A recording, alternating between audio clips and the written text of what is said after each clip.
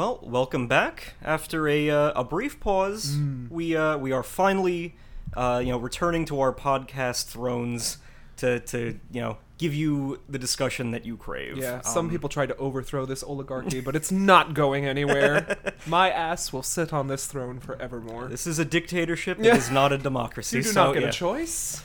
But before we begin, I just want to we got a lot of clowning to do. Oh, we do. This is this opening segment, this opening banter will probably be one of the meatiest and clowniest and variousness opening things that we've ever done because there's a lot to cover. Yes. But before that, I just want to take a brief little moment to get serious. And I hope that our listeners will bear with me, but it's, just something about my connection to this content and everything. So as promised, we are finally watching One Piece Film Gold. Yes. It was in line with the weirdly casino-themed string of movies that fate handed to us. But just a side note about One Piece, we did take last week off because I had some not great stuff happen in my life. And when things like that happen, I tend to not sleep too well. So I threw on some One Piece just to distract myself. Yes. And I picked episodes at random from the newer Wano arc, one of which was where Jinbei finally joins the crew.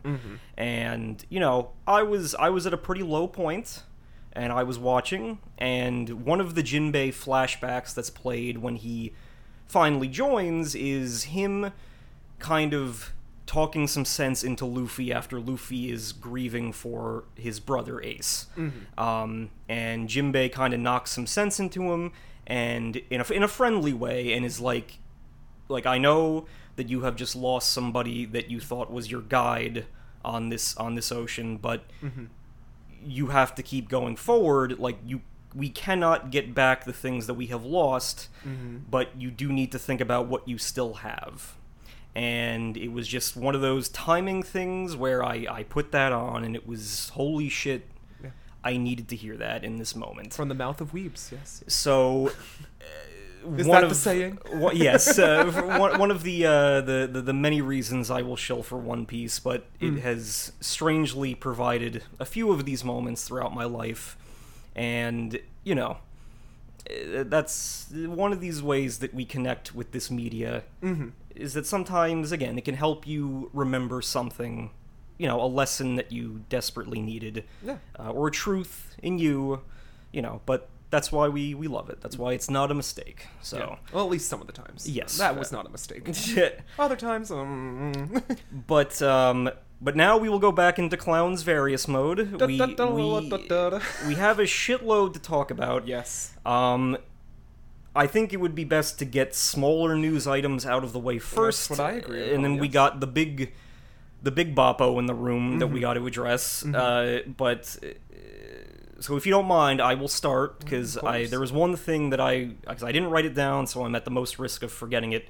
But on the Switch, I have been playing Eastward. Yes. And it is a fantastic game. It is one of the most charming and, just visually beautiful little games I've played in a long time.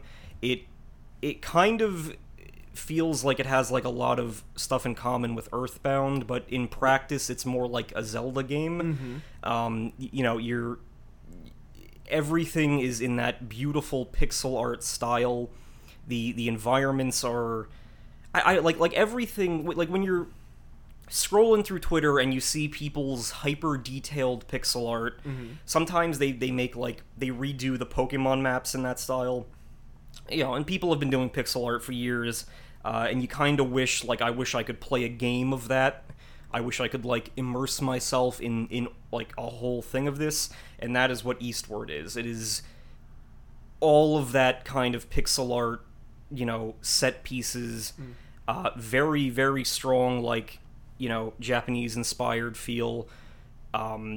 You're, for the most of as far as I am in the game, you're mostly playing as just a big burly dude, John, with a frying pan, and then Sam, his adopted daughter, who has non-lethal psychic powers, and you kind of have to go through each stage and kind of, well, not stage, you as you traverse through the map, you kind of have to learn how to switch between their abilities and, you know, advance. But tons of amazing characters, tons of, like, again, very Earthbound-ish characters. Like, you meet a bunch of weirdos and a bunch of people who are, like, dealing with smaller problems and kind of over-dramatizing them for comedy, but then there is a big looming threat, and there's just all these little tiny story arcs that play out throughout it. Like, one village that I visited, they want to set John up with like the main lady in the village,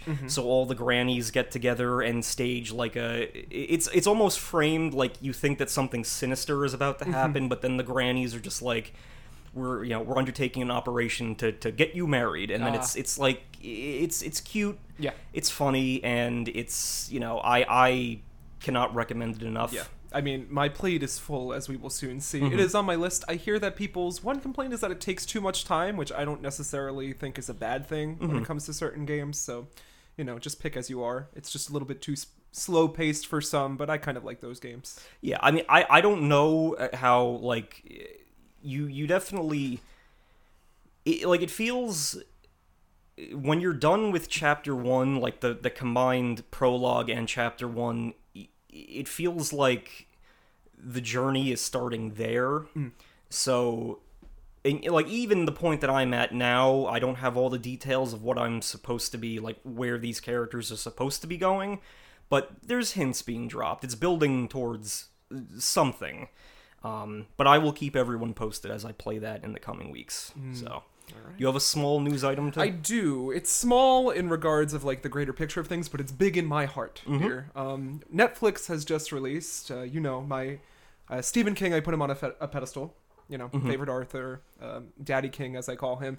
Well, he's got a little protege that's been making the up and up over the past few years, and if you haven't noticed, you better notice now. Mike Flanagan has released Midnight Mass, his baby child that's been hinted at for years, and it is a long-lost Stephen King work in 7 episodes, an hour or so. It's basically if he was given the reins for Salem's Lot. I don't know if you're familiar with that Stephen King subject matter, but I'm not going to spoil it because this is a show not to be spoiled, but if they do not give Mike Flanagan, like, the rights to remake Salem's Lot, then I don't know what there's no hope in the world left, because he has done such a perfect, like, original, wonderful little short story in 7 episodes that's scary and also, like, really handles religion in a way that I haven't seen it before. Like, it's the Catholics versus Islam. But it's handled in a tactful, not, like, stupid, over-dramatic way. Yeah. And so far, I'm only 4 of the 7 episodes in, but it's poignant and beautiful, and I love Mike Flanagan. Of course, if you enjoyed Dr. Sleep or Hush or The Haunting of Hill House / Bly Manor, all heavy recommends from me. I just think that he's on the up and up, and he always knows where to hit it. Stephen King has given him compliments, and I just want this partnership to continue down the line. I think he is a new master of horror. At least it's beautifully shot, and I like how he uses similar cast members in different roles in all his works. Of course. Yeah. So, Midnight Mass, check it out on Netflix. Yeah. It is tangentially anime related. So also on Netflix they put up Pokemon Master Journeys. Oh yeah, I've been watching the new Pokemon shorts things too. Oh, and Evolution. So we didn't. I don't think we got to talk about those last time. But those are also quality. Yes. We got the Lily one a couple days ago. I think we're going to Kalos, our closest in our hearts. Well. Next, because the image was like Lysander's face, and it's like the plan or something. You better be talking about beauty. Things should be beautiful. But then I think Getsis after that. So well, that's the one I'll be watching. The Lily one was good. I was like, all right. And then the first one was good with Leon. Yeah. It was I like, again, the more of these little animation things they do, the better. But Master Journeys, they did drop the first batch of episodes. A lot of Sirfetch'd stuff in there. Sirfetch'd. The word is far-fetched. I didn't so train I'm in not Shakespearean for nothing, Dad. gonna... That's what they teach you at Tisch. So, Well, I couldn't get into Tisch, but pish on Tisch. they're also previewing stuff that's coming in Japan. Ash Yes. is getting Mega Evolution. Well, 3 I wish seasons. the games would get back, but Yeah, I don't know what that bodes for the future, but we'll see. I don't know. I think in a marketing standpoint, they get that people want that back, so who knows what will happen, but interesting things on the horizon. Mm-hmm. And do you have any other small... I do. I have 3 more minute things that I could just rapid fire. Yeah, if go that for it. makes things better for you. So I've been continuing with Laid Back Camp, an episode a day or so. I'm almost through season 2. Just quality laid back. I can put it on, chill, relax, and pretend that I'm camping. Mm-hmm. Never have I wanted to camp more than after watching this anime. I just think it's a cute little thing. I'm trying to go anime by anime, slowly but surely, but I am watching anime consistently, and that's going to continue. I completed Life is Strange True Colors, aside from the DLC, which is releasing this week, I think, which is like a mini story that goes over the seasons. And I think they did well. Like, it had a twist in the end that I did not see coming. And it works almost as good, if not, on par with the original. Good. Which I feel is what I needed. I said, oh, okay, I kind of feel for these characters. It's a quaint little wrap-up story, emotional. They handled the thing we were joking about was like, I have the power of empathy, but they actually handled it well. Mm-hmm. So I was like, all right, I get it. And you actually like the characters. I think Alex is a great heroine to have, and just good quality Life is Strange gooberness going around. So happy to see that series is successful. And then we got the big one on the table. I've started Tales of Arise legitimately, and it's a big boy JRPG that has captured my heart. Mm-hmm. It is beautiful. It is gorgeous. She is beauty. She is grace. I cannot wait. And I'm like progressing slower than I've ever done in any RPG ever. Mm-hmm. It's like, I'm on a route. Guess I'm going to spend 3 hours here grinding. And the grinding in this game, they're like, oh, you won't be grinding this game because it's so slow. But like, I'm not against it. I think that the story's well, the character's great. I've only got 3 of the 6 party members that we're going to get down the line, and lots of twists and turns. I'm not even like a slice into the pie yet. So you're saying that the pacing doesn't lend itself to having to grind. You don't have to grind. They don't want you to grind because like the bosses are like over leveled no matter how much you grind. Mm-hmm. Which I like. I just think it's a quality JRPG that needs to be picked up. It's my first time into the Tales universe proper, playing through a game, aside from like walkthroughs and read-throughs or whatever. But I'm thoroughly enjoying it. I think that the characters all, so far they stand out. We've got like a shipping going on that isn't like, these two are obviously going to ship together. Mm-hmm. They're handling it in a way that I think you would appreciate. So, of course. I mean, if we can find room on the docket for games with future games coming, as I pull out my handkerchief and dab my forehead covered in sweat, because I just don't know how we're going to do it. The coming weeks are... we'll get to the announcements, yes. But there's already some. But the only other small bit of information or news that I have is that they did announce that Demon Slayer Season 2 is happening, progressing on schedule. I think first 8 episodes are going to be basically the movie split into multiple episodes with extra new footage added to it to kind of fill it out and add manga stuff in. And they're also adding an episode where, no spoilers, but one of the main dudes from Mugen Train kind of, he gets like a little extra development in an introduction. And they put out some screenshots from that. It looks gorgeous. So I'm assuming that once that drops, it'll be another... I think it's going to be later in October. Once that drops, people are going to have a lot to talk about again. Because again, the movie was extremely quality. But going the way that they're going about it seems much smarter than how like Dragon Ball Super did it with like the poor animation. Get off your phone over there. No, I'm looking up. I'm actually looking up our next news topic, so I wanted to make sure I had all the details right. But God forbid I prepare. Go on, I'm listening. You must improvise. It must come from within. Yeah. But yeah, that's the only anime tidbit. But obviously, the big juiciness this week came in the form of a Nintendo Direct. And who would we be if we were not affected on a profound level spiritual by level. by that Nintendo Direct. So do you want to start? Where do we begin? The tale needs to be told. So, whenever we go into these things, there's always a clawing pit in my stomach that says, how will I be disappointed today? But this one didn't really disappoint me, even though it disappointed the people around me. Yeah, it was funny. Yeah. I thought it was funny. Yeah. I mean, I nervous laughed at first, but the content that it's put out since then, I'm like, okay, there's a bright side to this. I mean, we should finish with the film news, I think. I think that's the most to tear apart. But let's begin, with some retro news. They're expanding the the Nintendo Switch Online Expansion Plus, now allowing N64 games. And Sega Genesis. And Sega Genesis, and a peace between nations. Nintendo has brought us together once more. They're gonna overcharge me to play the original Paper Mario, and I will willingly pay whatever price they dole out in front of me. You willed it. You said, I'm not gonna do it if they don't, and then Paper Mario dashed across that screen. And I said, dang. But they got me, gal.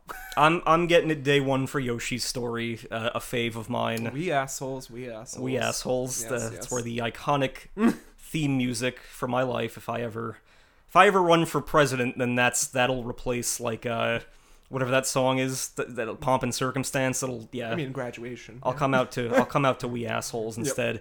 But also Ocarina of Time, Majora's Mask is coming, which I will gladly play. And it's online, so we can play the old classic good Mario Tennis. Yeah. Yep. There's another one that's finally going to have that people have been wanting. Is Sin and Punishment? Well, yeah, that's coming. They made up a fake Nintendo 64 box for us because we never got that here. But then, the implication being that they could put the original Smash with online. They could. But will they? F-Zero, Mario Kart. Oh yeah, F-Zero, yeah. And your favorite, F-Zero. But obviously, we were excited, and even for the Sega Genesis, because the old Sonic games are those are the only ones that I like, so I'll give those a spin. Yeah. You won't walk, you'll run. Metroid Dread got another trailer, looks flawless, coming out next month. Yes. What's more to say? It's been spoiled for us by Nintendo, but we'll play. Oh yeah. Looks gorgeous, looks fun. Metroid's back. Castlevania Advanced. Yes. I wish they were the 3DS or the DS ones, but I'll take this. They are also good. Yeah. I will probably check it out because I do love Castlevania, but I have no time, Dan. There's too many games. The original Knights of the Old Republic. Oh, this got Dan real good. Because I have been hoping that because at this point, most phones and smart fridges can run the original Knights of the Old Republic. It's not it is not a demanding game. So I was desperately hoping that the Switch would get this at some point because it was It is a great time waster RPG with great world building in Star Wars, and that'll be great for killing time in the interim. The one interim before Pokemon. Yeah, the one interim before Pokemon, and then the day before the much bigger one until the remake of it. But I was probably the most pleased with that. So we got some Squeenix nods. We got Voice of Cards, the Isle Dragon Roars, which is a card-based RPG. That okay, I guess I'm here for the art style, so I'll see the reviews and ponder picking it up. Yes. But Rechain of Memories, Square Enix, Kingdom Hearts adjacent, really put me off card battling RPGs for a while. It's not the best system, but I'll give it a go. And, of course, we've got more on Project Triangle Strategy. Well, now it's just Triangle Strategy. That's the name. The project is over. Yes. Yeah, they just named it that. I mean, the Bravely team, they put out these surveys and they enhance things, so... Yeah. That's what I appreciate about this Bravely team. They do listen to us. They do. And they give us more of the goodies, and that demo is a good demo, so I will be buying this. I still haven't beaten Octopath Traveler. I beat the stories. There's still, the last tail-end story that I have to beat, but, I have to sit down, have to grind everyone to their highest ability, and then do all the side quests, and then get to that, so eventually, in my dotage someday. I guess the next thing that I can talk about personally is the Woomy Boys are back. Splatoon 3 is coming, and it's based in chaos. The mammalians are here. Yeah. Okay, so to clarify, Well, we don't know, but we assume. one of the the one that's sided with Chaos, Pearl. she's in the trailer, right? Like is she I didn't see her in the trailer. I saw Callie and Marie in the trailer, but they're back for every game. Okay. So, I mean, I assume they'll shove them in somewhere because they're fan faves, and that's how Splatoon do. But it looks good. The story mode looks great. Now we get little fry fish or whatever, little fries to accompany you in this mammalian single-player journey. Your pets. Captain Cuttlefish has retired, replacing him with Agent 3. So, the story mode and multiplayer Splatoon's always great. So that's the game to play with the whole family. Yeah. You guys have your league. The Boomy Boys will happen again. They can finally make their return. Will we be good this time? I don't know. In the post-apocalypse. Yeah. Well, that's... I mean, I have major things, but I've talked so much. What interested you about the Direct? Well, I don't want to steal the Puff news from you. Well, you could steal... You already spoiled it for me the minute before. Well, I how the hell was I gonna... you're the one that's on Twitter. I just was like... I'm usually 3 days behind. Not that day. So I'm trying to think what else that would not be stepping on your toes. And how I thought it was an OO game when it wasn't an OO game. I mean, unironically, I am the most happy that Coder is going to be on there. Like that was kind of the big deal for me because I love that game. Great game. The Switch should open up a lot more people to play it. The Smash announcement is coming. What say you about the Smash announcement in 2 weeks? Well, it'll be stressful. I'm sure it'll be someone you like. I don't know who's left. I don't know what like for the sake of larfs on this podcast, I was trying to think like who would piss people off but make me happy, but I don't know who's been eliminated by the Mii costumes already, or if that even matters at this point. I don't know how much Sakurai gonna do what he gonna do. So I was thinking like Eggman. I was thinking like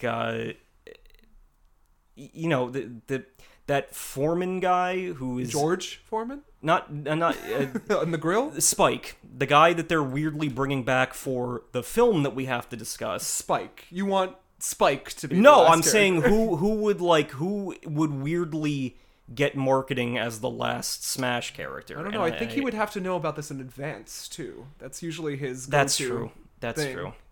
It's like I knew about this a year ago. I don't like the one that I default to is Crash. But I think Crash would be fine. No, I would love Crash. That Crash, I've been playing through those games in my spare time.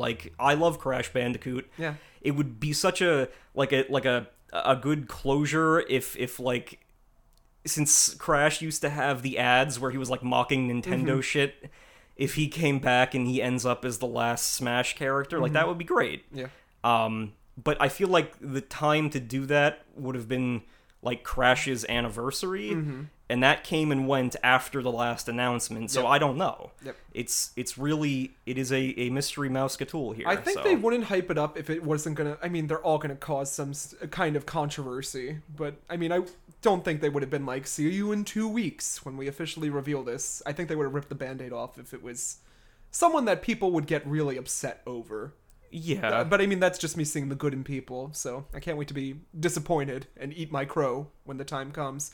It could be Waluigi, Dan. It could be Waluigi. And then we could all be happy. Yeah, then everyone wins. Yeah. The world peace. Yeah. But I don't know. It could be another, a Piranha Plant type Mario character. There's really no way to guess. Yeah.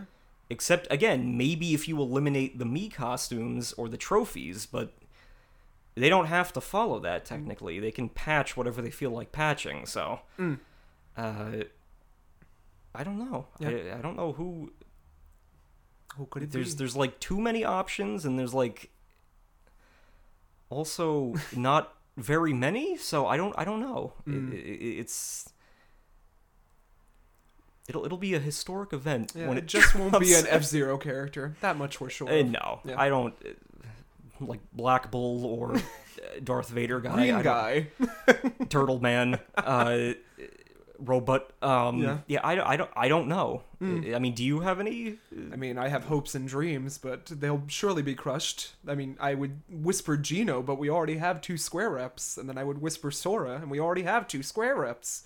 I think there should be a Square Fighter. I want all the Square Enix characters in there.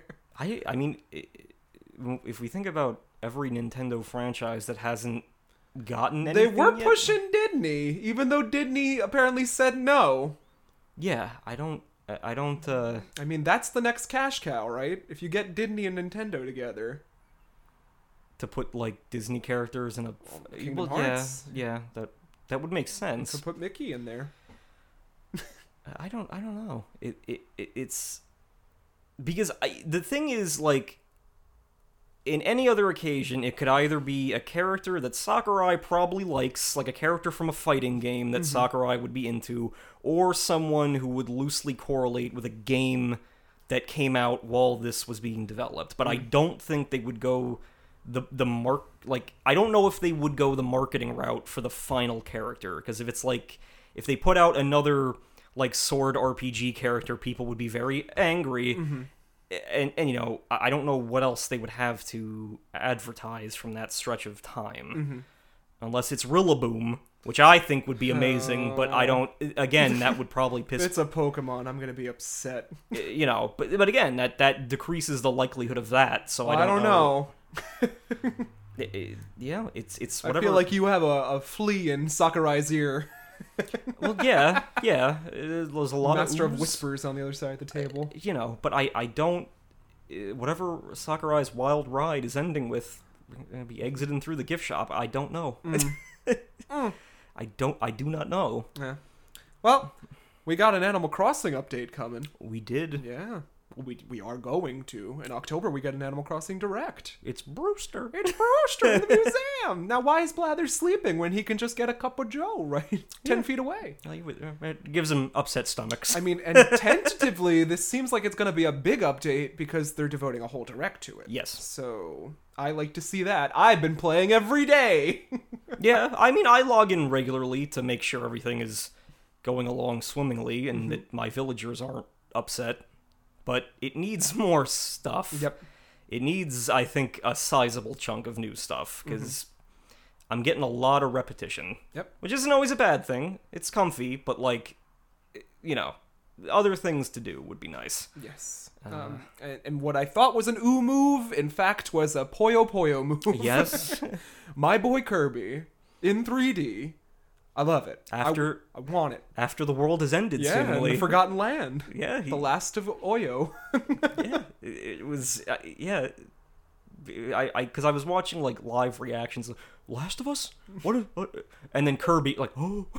So, he's got amnesia in a strange land. Yeah. So. I'm sure he caused it. Yeah. So. You know the Kirby lore gets real dark real fast. Yeah. So I don't doubt that he's going to be at the bottom of this just for like a piece of cake or an ice cream cone or something. But that's my boy. That's when I cried. And it wasn't spoiled for me until Dan let loose that there was going to be a Kirby game. But I didn't see it coming even in the Direct. I thought it was more ooh. I went, this is ooh. I know it. It's ooh. And Dan's going to be like, ooh, ooh. And most, like, you know, and unlike most, like, 3D, like, you know, from a 2D platformer to, like, this 3D adventure platformer, there's no...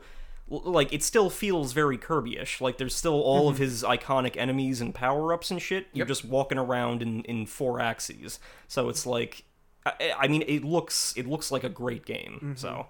It'll be better than Star Allies, and we'll be happy. Yes. Yes. Yeah. And then, lastly on my docket before the big news, she's back. Yeah.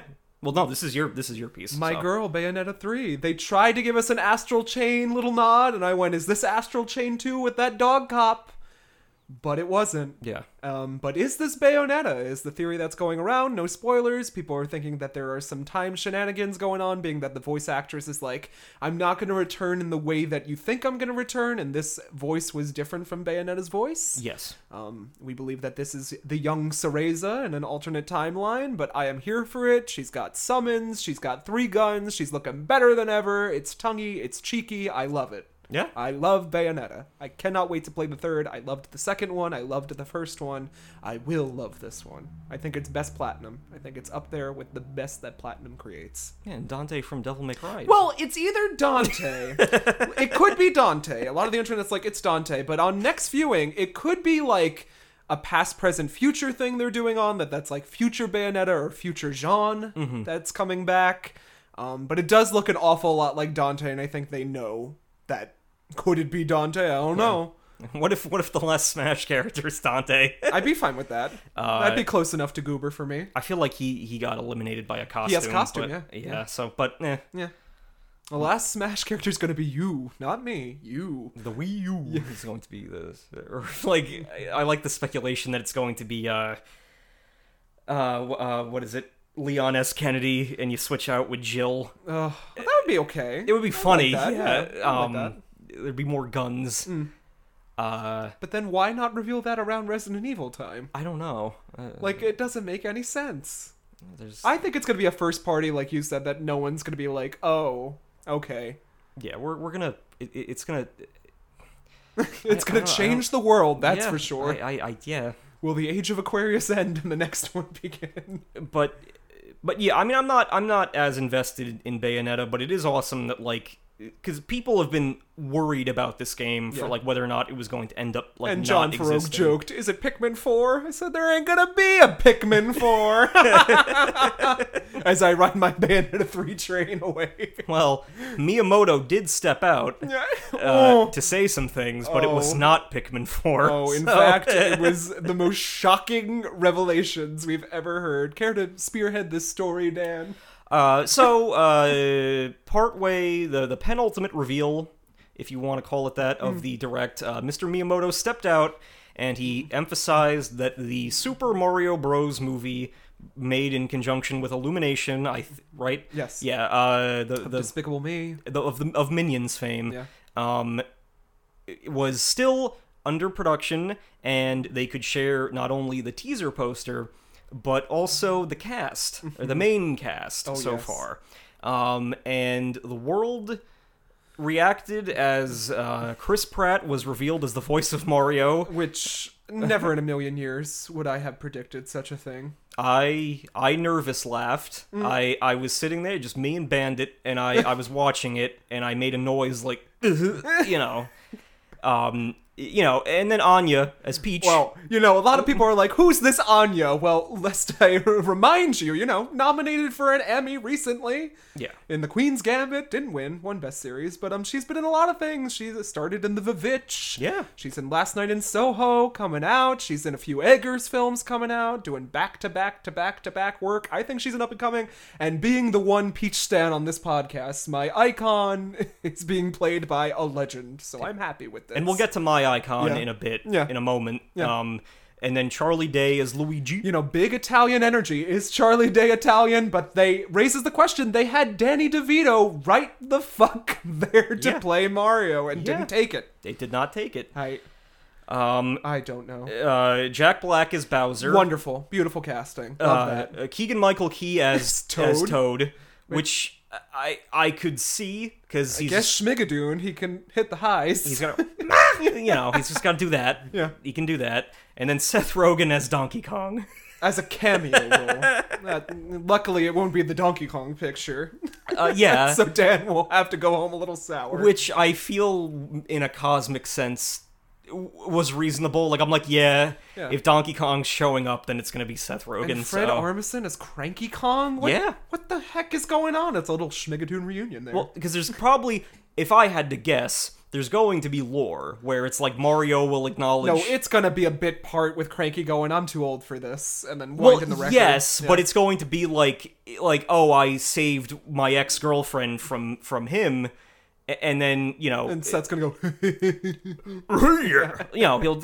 it's... Again... They're not really supposed Spike to the talk. Foreman is back. What's that gonna mean? Yeah, and that's like, that was a like, it's not Spike the little... dinosaur guy. With the Koopa. bar. Yeah, it's the ball. It's Spike the Foreman from, I think, Wrecking Crew, or one of the old Mario games, because his icon is that. Yeah. And they're like, why are they like? that's a deep pull to bring back Spike the Foreman for a movie. Yeah. And then what was the last one? There was Kamek, but I'm not familiar with the acting. Yeah, it was Kamek. Yeah. Daniel Day-Lewis as Goomba. I was going to say Timothy Chalamet as Waluigi, but Yeah. one could dream. And then mainstay. Jennifer Coolidge as Rosalina is my favorite fan casting that I've seen. Yeah, no, they're all perfect. Oh my God, we're in the stars. Yeah, Jared Leto as PD Piranha. You know, any random celebrity picture next to a Mario character is pretty much, you know, the best you can hope for. I mean, it's everyone but Chris Pratt, really. Like, why? I don't know. Why? It has to be just name power. Well, obviously it's name power because Charles Martinet is still in the film as cameo roles, and like there was a whole thing like voice actors don't own the rights to their character, but Charles Martinet has been in our lives the whole time. I'm glad they're throwing him a bone, but like maybe they could have given him a bigger bone. Yeah. Yeah. I mean, unless he shows up at the end like voicing Wario or something. But I don't feel like they would not give Wario to an actor, too. And so I don't think Miyamoto would let that happen, because we know how he feels about, like, the 2-bit characters that are invented for films. So, like, this is going to stay strictly... Yeah. Like, these are people that I think he envisions playing the roles to a T. Which adds a whole nother layer to this. It just gets deeper and deeper. Because, you know, if Miyamoto did an interview, it would be like, from day one, I've always envisioned Mario as Chris Pratt. Yeah. You know, and it's like... And then Chris Pratt did, like, the FaceTime video where he's like, it's a me, Mario. And, like, no. I could do that voice, you know, like, I could voice any of these people. You could do Peach. Oh, yeah. You know, we could, you know... Because every time they have tried to voice these characters in a substantial manner... Well, we look at the Lou Albano movie that was... You know, great. Yeah. Like the original one with, oh my gosh, why is the name blanking me? John Leguizamo as Luigi. Like, classic, even though it was a horrible movie. Yeah. But even then, that's, you know, it's balanced out by the fact that it's obviously like a live-action, goofy... Yeah. But to have what I'm assuming will be these characters on model, just with different voices coming out of them will be a strange... Because if they change or the their models, own voices, because I can't see Charlie Day doing a Luigi accent. Just Charlie Day. No. Yeah. I don't... You know, because again, it feels like they've refrained from giving them anything bigger than vocalizations for years, because whenever they don't do that, it makes memes. Yeah. Like, every time they've been voiced, it creates, like...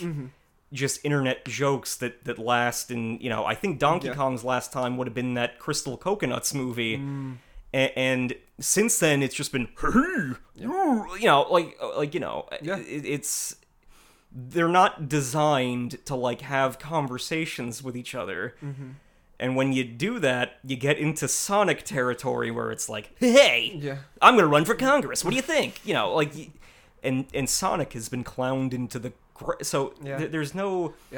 They gotta be careful. It's a monkey's paw, because part of me wishes that this will be the biggest animated movie that's ever existed and take the world by storm, opening up the bank of Nintendo properties to unleash on the world, and then part of me fears that it's going to be a bad movie. I have an in-between theory.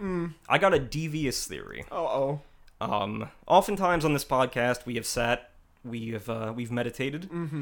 We've kind of expanded our mind's eye and tried to guess things that will happen. We don't know if they're guaranteed to happen. On this podcast, usually we lean towards speaking the future into being. But when I was thinking over that casting, I'm like, something is going to happen to New Coke this movie. Something like this. New Coke? Like this... Well, I've made that. Should I explain that to the listeners? Please, because I don't get it. In the 90s, I think, or late 80s. Yes. Coca-Cola changed up their formula and created. Okay, now we get it. I thought you meant like... Yeah. They created New Coke, and it was a money-saving tactic to not only not have to buy sugarcane, but also to compete with Pepsi. There was a whole thing that Pepsi was the drink of the youths, and they needed a formula that tasted like Pepsi. And according to legend, New Coke tasted like flat Pepsi. So people rioted. There was just outrage in the soda community, and after months of complaints, they brought back Coke Classic, which I think in some cases still bears the Coke Classic logo. That tasted like the original Coke, but did not have the expensive sugarcane in it. Yeah. So they more or less, and then when Coke Classic came out, people bought it in droves. Like, they did. They listened. Yeah. They brought back the Coke. And it's generally believed that they did that on purpose to negate the controversy of not having pure sugar in there. You're telling anymore. me that Big Soda would lie to us? Yes. Well, I don't drink soda, so. And I feel like, just like with the Sonic the Hedgehog movie, some stupid thing beyond just this voice cast is going to unfold. Like Chris Pratt will... Well, he's already said some pretty naughty things. Yes. Like, he's, something... I don't know if it's going to be something political. I don't know if it's going to be something... It's just something stupid that is going to endear people to this movie, and it's going to be a thing like the Sonic one where it'll be crappy, but it'll make bank at the box office because people are watching it out of spite. Yeah. Like, some narrative will be created, like, we need to go see this Mario movie to support blank, and they will have been new-coked. Like, it'll be a manufactured controversy to get Redditors to see the Mario movie, it will make a lot of money. It's gonna make a lot of money anyways. More than it'll because not only is money important, but this whole thing that the internet has now, where something is like a hidden gem or like an actual masterpiece that no one appreciates. That's what I foresee happening. I foresee like a 70s or 80s Rotten Tomatoes score, a much higher audience score, and then it'll be like, this movie was made for the gamers, and like, and I'm not saying it's gonna happen, but I'm like, something feels devious about this. All I know is next year, December 21st, you better be scooping me up. Our tickets better be pre-bought. I want to show up in my regalia. Yeah, you dressed up as Peach. I'll dress up as I don't know what a Donkey Kong I'll have to. Oh no! I don't think we're allowed to do that. I'll just in boxer shorts with the tie on. Yeah, there we go. And then we have not. This saga is not over, is what I'm saying. Something else is going to happen with this movie. Like, we've seen no footage yet. No. We've seen no... I think it's going to be good, though, because if you look at, like, those Rabbids games, like, the animation's pristine. Yeah. So, I mean, like, along the same lines of that, I feel, would be just fine. Yeah. And I feel like Nintendo and Miyamoto aren't going to let something out in the world that looks bad. Because even with their games, they put that polish on there that's like... No. It just depends, I think, on how goober it is. Like, it doesn't run the risk of being as goober as, like, Sonic. Yeah. Because this is clearly, like, an animated movie, not, like, live-action characters dropped into a... Yeah. Mushroom Kingdom world. Yeah. Which, thank God. No, part of me wants to see that. And then, Grimes just had that breakup. They just walked right over her. They didn't consider casting Grimes for Peach. Yeah, it'll be Elon Musk as Wario in a cameo, and then that'll be all of the Elon bros will go see the movie to make sure that it's. Again, I'm just saying, this isn't over. This has just begun. Oh no! Like this is just the tip of the iceberg as to what I think is and if I'm wrong, I'm wrong. I want to be wrong. I want to be. I want nothing more. Seldom are, Dan. I want nothing more than to be wrong. Yeah. Dan called it. Mushroom Gate. Yeah.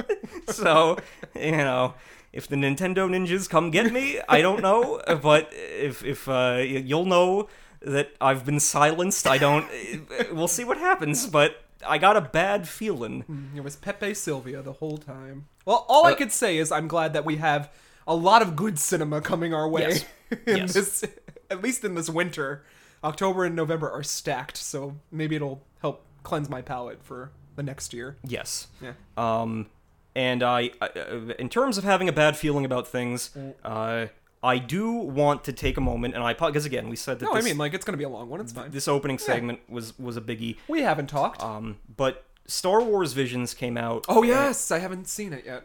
It is phenomenal. That's what I thought it would be. It is one of the best Star Wars things that I have seen in a long time, but not only from my perspective, but people I've talked to who were put off by a lot of recent stuff have like, no, this was what I kind of wanted to see. Like even people who aren't anime fans have. But it's 9 short stories, 30 basically. minutes each. Even the longest is 20. Okay. But they mostly top. So a snack. Yeah, they mostly top out at like 14 or 15 minutes. All made by famous anime studios. There is some overlap. Like, I think Trigger makes 2 of them in very different styles. One of them looks like Promare. Yeah. The other one looks, I guess, more conventional. Well, that character looks just like Leo. Yeah. In practice, that whole segment has Promare all over it.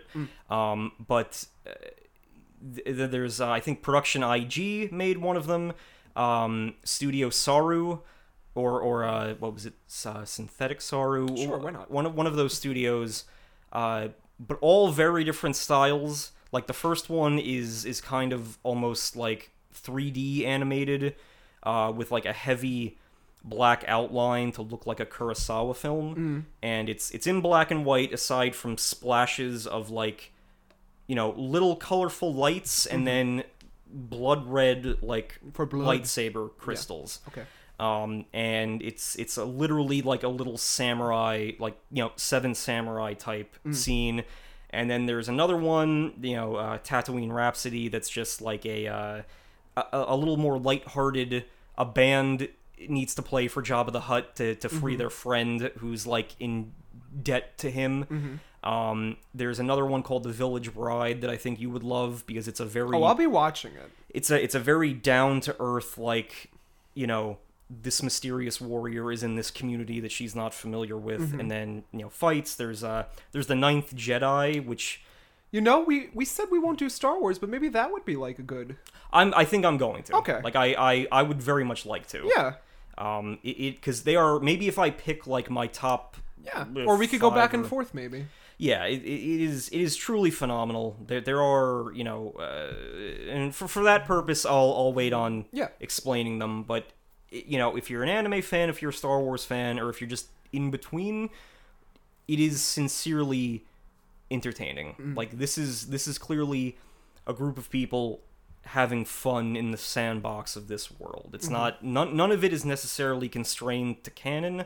Some, get the details like down to the second of canon stuff correct. Other ones are allowed to play. They're allowed to like be distant past, distant future, and just do their own thing, and that is very freeing in a storytelling sense. When you're not constrained by that stuff, it kind of opens up tons of possibilities. And hopefully this is not the last we see of Star Wars Visions. Apparently it's not. Apparently many of these studios are, keen to follow these stories up. Some of them might be backdoor pilots for things, we don't know. But sincerely recommend it, and I feel like we are going to do it on this podcast, because... There's a lot of tropes to discuss there. So I hate to bring down the mood, but we neglected 2 things. Or no, 1 thing. One thing much darker than the positive audience score of Dear Evan Hansen, which I assured you it would get. Yeah. But it is looking to be a memeable musical. Yes. With Ben Platt looking like a 68-year-old, even though he's younger than us. Well, Ben Platt wearing a Ben Platt skin suit. Yes, yes, that. Or should I say that there's a Horcrux on the horizon? Oh, yeah. We didn't get to talk about that. Oh, no, we didn't, Dan. The Secrets of Dumb... Or the Secrets... Yeah, the Secrets of Dumb... The secret is the creators of Turf. Yeah.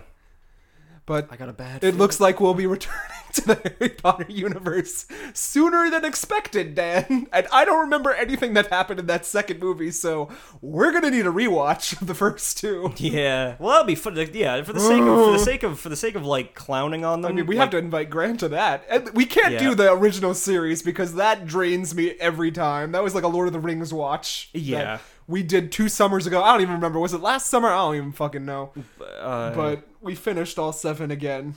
Yeah, no, but in passing. I don't.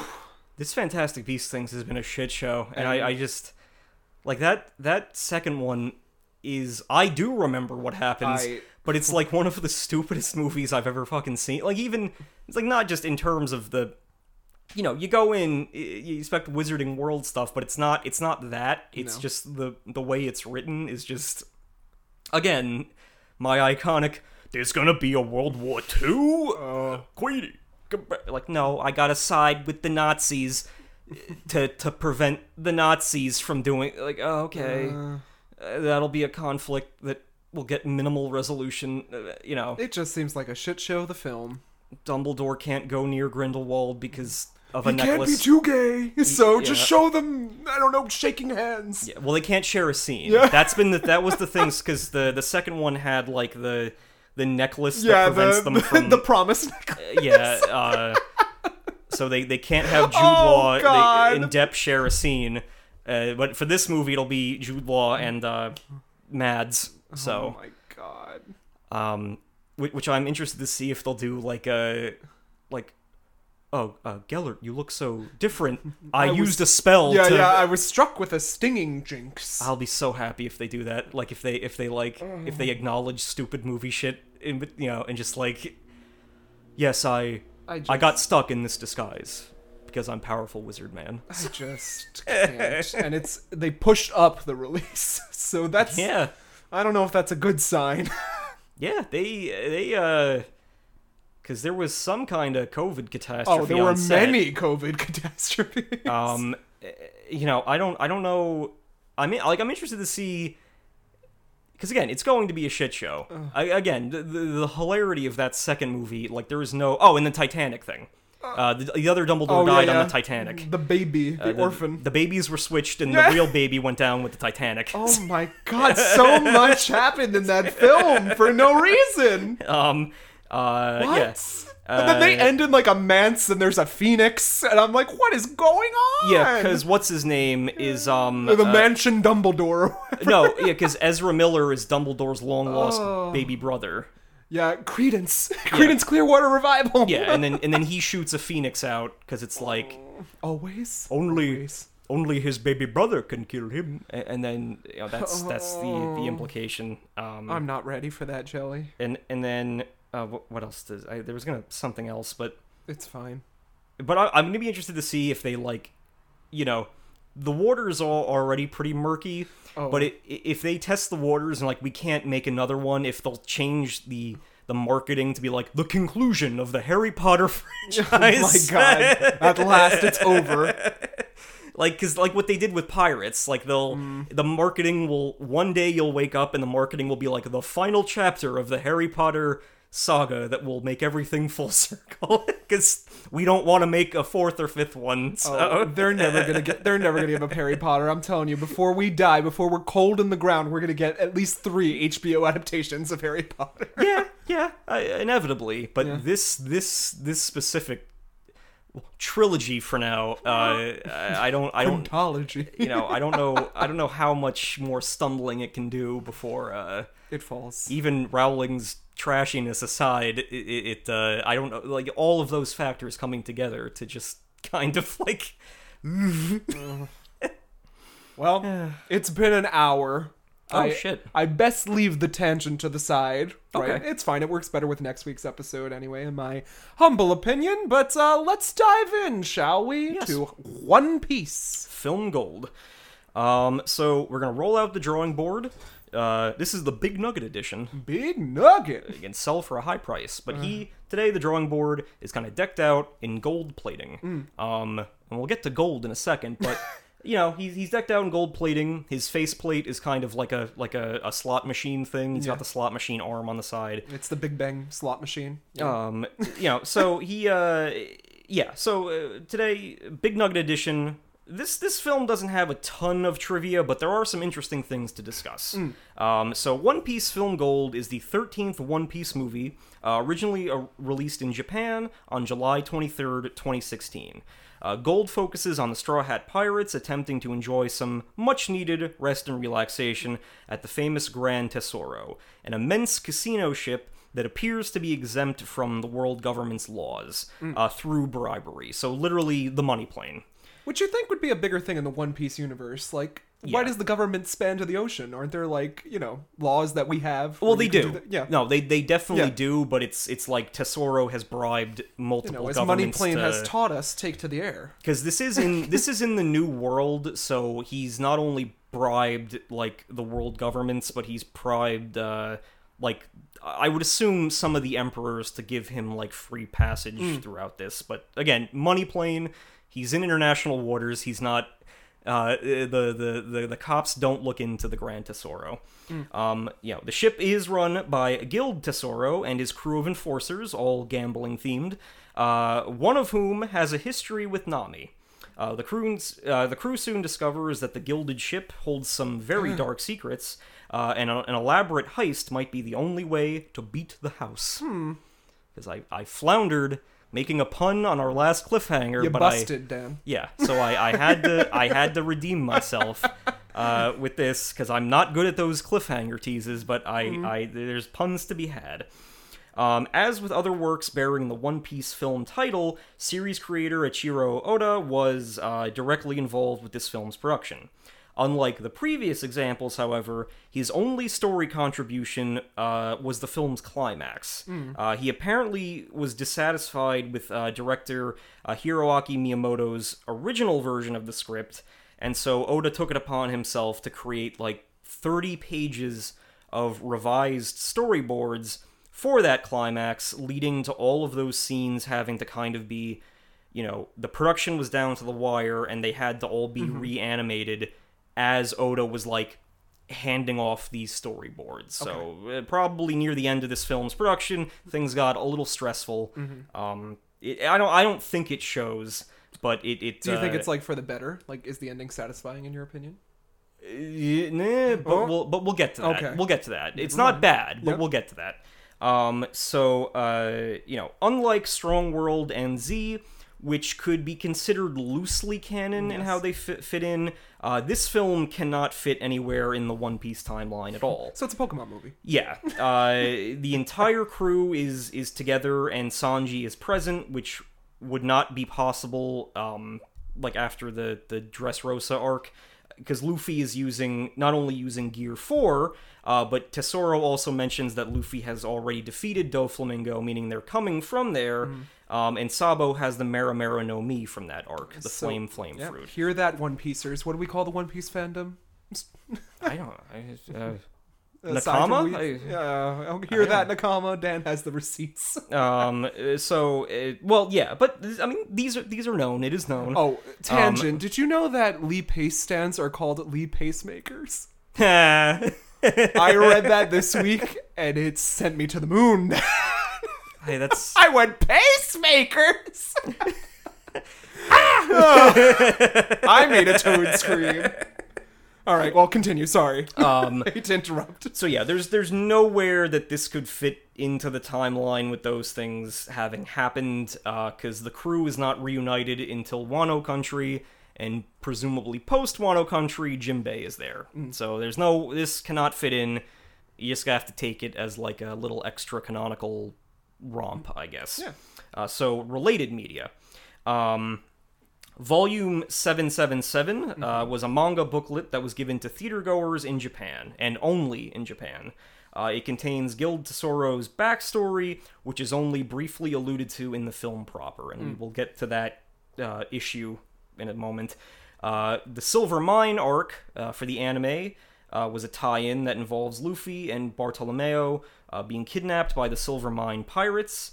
I think there was, like, a goofy minecart-themed devil fruit user that was kind of entertaining in that. The leader of the Silver Mine Pirates, Bill, is eventually revealed to be subservient to Guild Tesoro, who had previously defeated his crew and kind of kept them on a leash to mine silver ore for him and give him a tribute on a regular basis. Then, Heart of Gold, which is in itself a very good OVA, that was made as a tie-in to this movie. The Straw Hats join a young girl in her search for a substance known as pure gold, which is like a special alchemy type of gold. and they are pursued by Mad Treasure, an infamous treasure hunter who uses the chain fruit. And again, chain fruit. You know, in terms of OV, like I watched this, I think it's still up on like Funimation. Very good animation in this. Like it is, Mad Treasure's powers and everything are animated beautifully. So it is something to watch if you want more context, I guess, for this movie. After Luffy defeats Mad Treasure, the Straw Hats take his Vivre card, the kind of that points the thing. Yeah, like it allows you to like home in on where someone is. That was meant to lead him back to the Grand Tesoro, directly leading into how they find out about it and get there.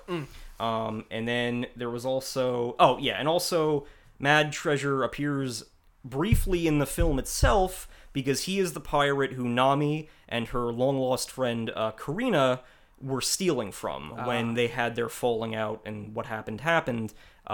We see that it was Mad Treasure who they were stealing from. And then there was also One Piece film Gold Episode 0. Just like they did for Film Z, they put out a little mobile released short film that takes place literally right before the movie starts. So it's just the Straw Hats partying and referencing the fact that they're going to the Grand Tesoro. Gold is considered mostly to be a weaker film narrative-wise than both Strong World and Z. Some of these are my opinions, some of these are things that I've kind of, the consensus that I've gotten off of the internet. I think it has a beautiful and lively setting, which is one of the reasons I'm excited for you to see it, because it's everything. I mean, we talk about Star Wars. I liked the Casino Planet. Yeah, I'll say that. They take advantage of that setting here. It is truly like every Las Vegas cliche visually embodied, and it's a stunning background. It has a lot of action, and it has, I think, top tier character designs. All of the assorted enforcers that Guild Tesoro has are all very unique designs, and the other assorted like background characters all also have very unique designs, and I think that's something I tend to factor in. It's generally thought that the film kind of lacks the same emotional punch that the previous film offered. Yeah. Like Strong World has the plot where you think Nami is abandoning the crew to go with Shiki, and then it leads to like a sweet where Luffy's like, she was just the vanguard, we're going to do that. And then with Film Z we get not only from what we know about the One Piece Marines, but what we're told about him, we know that this is like a dude who is past his prime, who is suffering and feels a desperate need to kind of correct a flaw of the One Piece world. And he's in gray villain territory because of that until he starts blowing up islands. But his motivations are made very, very clear. This film does not have that. It kind of lacks even more of an emotional punch than the other movie where Luffy and his friends go to a resort with a dark secret, which we watched. Which Baron, was good. yeah, Baron Omatumitsaru or whatever. Yeah. In the Flower Island, which just because of how is this our fourth or third One Piece film on the fourth, because we watched that one, Strong World, and then Z. So the tension in Baron Omatsuri came from just like how dark the whole situation was, and how it seemed like Luffy was going to get his ass kicked there. So it that tension was there. The main dude in this, Guild Tesoro, he's very hammy. He's a villain that I think we would like in most circumstances. Has his backstory limited to a few disparate flashbacks that only make sense when you read them in conjunction with like the volume 777 I thing. see. So you'll be explaining that to me. Yeah, and that was only given to audiences that was only given to audiences in Japan and not really filled in elsewhere. For context, Guild Tesoro's whole thing was that his wife was I think it was that he needed to his wife was kidnapped and sold into slavery under the the world nobles, who are, we know they're evil as shit. They do all kinds of human trafficking and slavery and shit. And he made some kind of deal where he was going to save up money, because he started out as like a pauper, and he, the guy in charge was like, you bring me a certain amount of money, I'll give you your wife back. And Tesoro went and tried to do that. Again, it's been a long time since I looked into it, but I think he either kind of failed or he came back, and his wife was dead. And then to I guess make up for the debt that she still owed, he was put into slavery, and he received the giant World Noble brand on his back, which Boa Hancock, Luffy's potential bae, also has, which the slavers marked people with. In the film proper, Tesoro has obscured his with like a star-shaped scar, so he burnt over it to erase that part of himself. But he, from that experience, learned that money controls the world, money gives you power, and only the most powerful and wealthiest people have any kind of freedom in the world, which is what puts him at odds with Luffy, obviously, because Luffy is Luffy. You make your own freedom. Tesoro is money buys freedom, nothing else. So he is an awakened devil fruit user who has the gold fruit. And the fact that his powers are awakened means that he can pull off some shit that the characters in universe are not expecting him to be able to do with his gold powers. So Sabo and Rob Lucci, who were kind of experiencing a resurgence in popularity after the Dressrosa arc, were heavily advertised in this film's marketing. In the film itself, they play an extremely minimal role. They get a few lines each, and their fight scene happens off-screen. Like, they both motion that they're about to fight each other, they jump, the scene cuts, and then it's resolved off-screen. So, on similar note, Rob Lucci and Spandam, the villain from, the Water 7 Anais Lobby arc, are there. And they're stated to be on some kind of very important mission for Chifer Pol Aegis Zero at the Grand Tesoro, but this plot thread is never explained or resolved or expanded on. Maybe they're there to assassinate Guild Tesoro, or, resolve something that he's, if he's been hassling the government in some way or not paying up. We don't know, because it never gets talked about again. And also, the heavily advertised heist film aspect of this movie is also very, very minimal. It's like a very simple plan that in One Piece fashion gets messed up, and it doesn't... Like, I know that when you introduce, like, a casino in a adventure setting, usually it's a heist. Like an Ocean's 11 thing going on. And they try to do that. They have some fun in the build-up to that, but it amounts to... Yeah, it amounts to very little. So yeah, the film has some problems that make it weaker than the previous One Piece movies. And I think, you might see that, you might like it more. I'm just trying to speak from my own experience that, it has problems. Problems that could have easily been remedied, because it is the longest One Piece movie. It clocks in at 119 minutes, and with that much longer time, compared to Strong World, especially Strong World, or Z, you could have filled in, like, the main villain's backstory, or given these other plot threads some breathing room if you wanted to. And Nami does get to do stuff. That's a good thing. Like, Nami gets, her plot thread, but it's, how much there's not a lot of space to breathe, because there are so many characters that are in the mix in this thing. A problem that will, rear its ugly head in the next big One Piece movie that we will get to someday soon. So notably, this was the first piece of One Piece media to receive a Latin American dub since 2008. So it would have been 8 years previously. And this, I wanted to, this came up in a lot of places, so I just wanted to give it a shout out.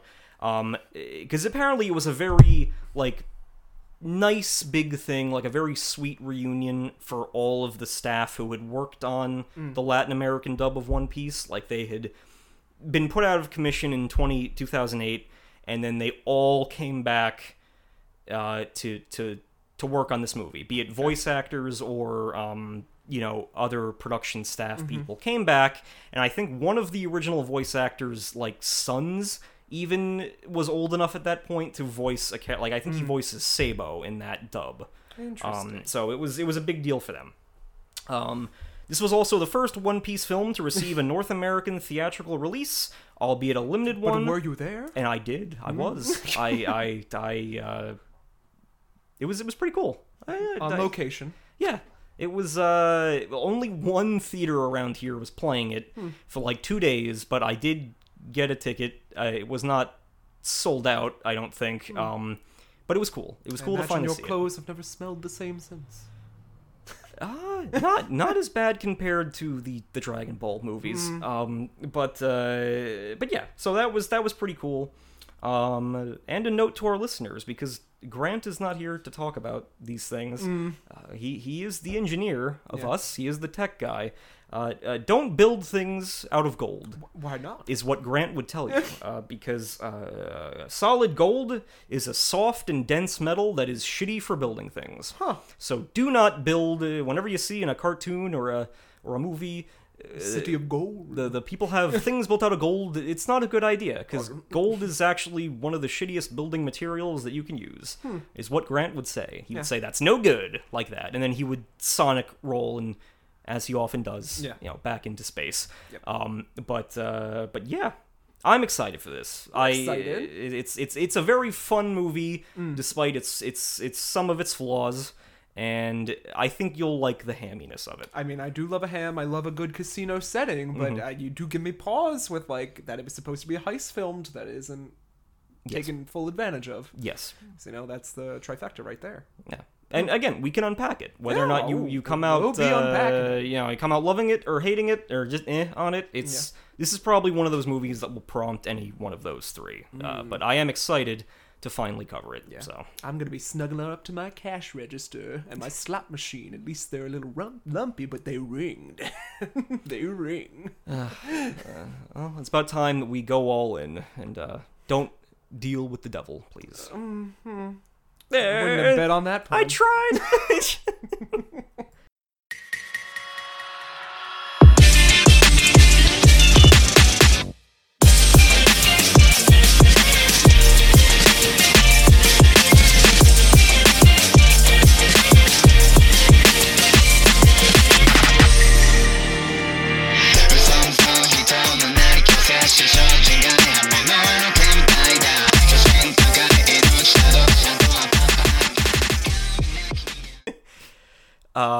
We are back. We just watched One Piece Film Gold. Any initial thoughts? It was fool's gold, is what it was. I've been tricked again, haven't I? I told you that there was a chance. You bet and you might lose. So, yeah, this film has issues. We will unpack them. Yes. But yeah, I did warn you that there was promise here. It didn't live up to it for me. I think this is the worst one we've seen so far. Well, it has its issues, and I also think that we'll when we unpack the plot, we'll get into the lack of kind of development that some of this gets. But something that I didn't factor in that kind of affected my viewing of it when I first saw it, that I forgot to bring up before the jump, was that keep in mind that when this film premiered, I believe the anime was still right in the middle of the Dressrosa arc. Like everyone, Sabo had his fruit, the Gear 4 was coming, or had already. It would have been like right on the, right after that debuted maybe. But Tesoro in practice is very, very similar to Doflamingo. Yeah, and he looks like Crocodile a bit too. Yes, yeah. He looks like a lot of like an amalgam of previous villains, and he acts like his whole thing is, the only difference between him and Doflamingo is that Doflamingo was born into vast wealth because he was a celestial dragon, and then his father like tried to live amongst the commoners, gave up that wealth, and then so Doflamingo had a rough childhood, and then in adulthood had built his own personal paradise pretty much on the backs of enslaved other people, and he's got like similar mannerisms. He's got like, I'm basically a god or an angel in human form, and I'm right down to the fact that Doflamingo's whole thing concludes with him holding a city hostage. People would have just seen that unfold in the anime, and they would have seen it unfold in the anime for a very long time, because Dressrosa was kind of infamously a very long saga, so they would have just sat through that, and then this felt like nothing new, a compressed version of that, compared to Z, where all of the marketing was built around the fact that this is a stronger dude from the previous generation that Luffy has not faced someone like before, who's kind of a hero in his own mind, and he's that challenge is going to be the main issue here. This didn't bring any of that to the table, so it kind of. I remember when I saw it, and I don't think it carries the weight, because like I didn't know anything about this Stella backstory. I wish it was there, and I wish some things weren't here. But I feel like that storyline would be like better in the anime, like suited for like a longer watch. Yeah, and that would have probably. I mean, again, as we walk through, maybe by the end we can figure out what could have been cut, and there are things, and that could have been reinforced with more backstory for anybody involved, if some of the fat were trimmed, perhaps. But getting into it, for this plot summary, because it's One Piece, I'm going to use the standard Wikipedia summary, but I'm also going to be pulling from the One Piece wiki summary. And I've got my notes. Yeah, because and all collectively that should cover all the bases that we need plot-wise. So we get a quite literal jazzy opening. I told Dan he has to watch the latest episode of What We Do in the Shadows, where they go to Atlantic City, because this guy is trying so hard to be a Rat Pack member. Yes. And you think, you're like, oh, Jonathan will like this. It's like, smooth jazz and and I didn't. It goes on too long. Yeah, the opening number for reference is Golden Jive, sung by Karina. Who's a songstress too now, I guess. Yeah, she's like the flapper girl of the casino. So Guild Tesoro, this quite literally gilded figure, the showman, is walking up to begin his song number. In this grand, humongous casino space, the Grand Tesoro. It's a great design. I wish I already, it's a 6 mile long casino ship. Yes. I wish I would have seen more of it. Yes. Than just the tower and the pumps below. Yeah.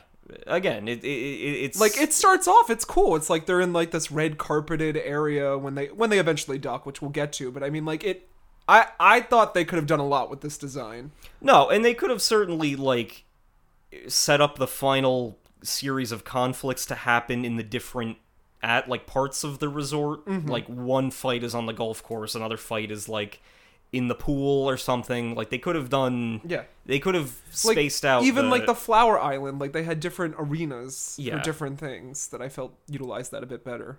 The Flower movie. Sorry. Yeah. No, Matsu. Well, even Strong World, too, had... Because it was literally just a collection of floating islands, and they took advantage of that terrain.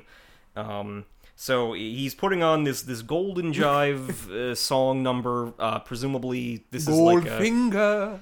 If he, Goldfinger and Gold doesn't member. have the range, darling. Yeah, it's both. It's a little bit of Gold member and Goldfinger. I feel like this is another one. If Dan and I were behind the creative team, it would have been a better movie. Yes, Yeah. I would hope. I would not deign There to... were a lot of room for puns, and only Robin had one good one at the end, and then Yeah. the rest, Dan was like looking to me expectantly, like, Yeah, me well, going, But again, Oda's involvement in this was very like I would imagine if he was dissatisfied with how the ending was going, that he probably had other issues, but he only ended up directly contributing to like the final battle, which so we can't blame him. He's too busy. But yeah, again, maybe not as extreme as Popeye, but there's things that could have been done with this.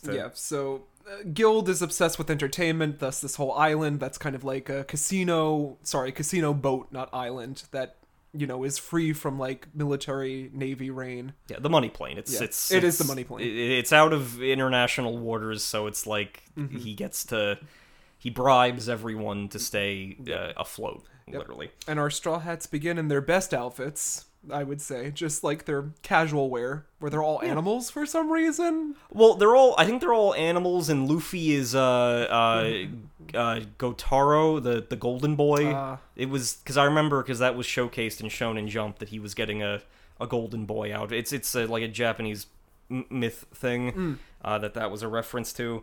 So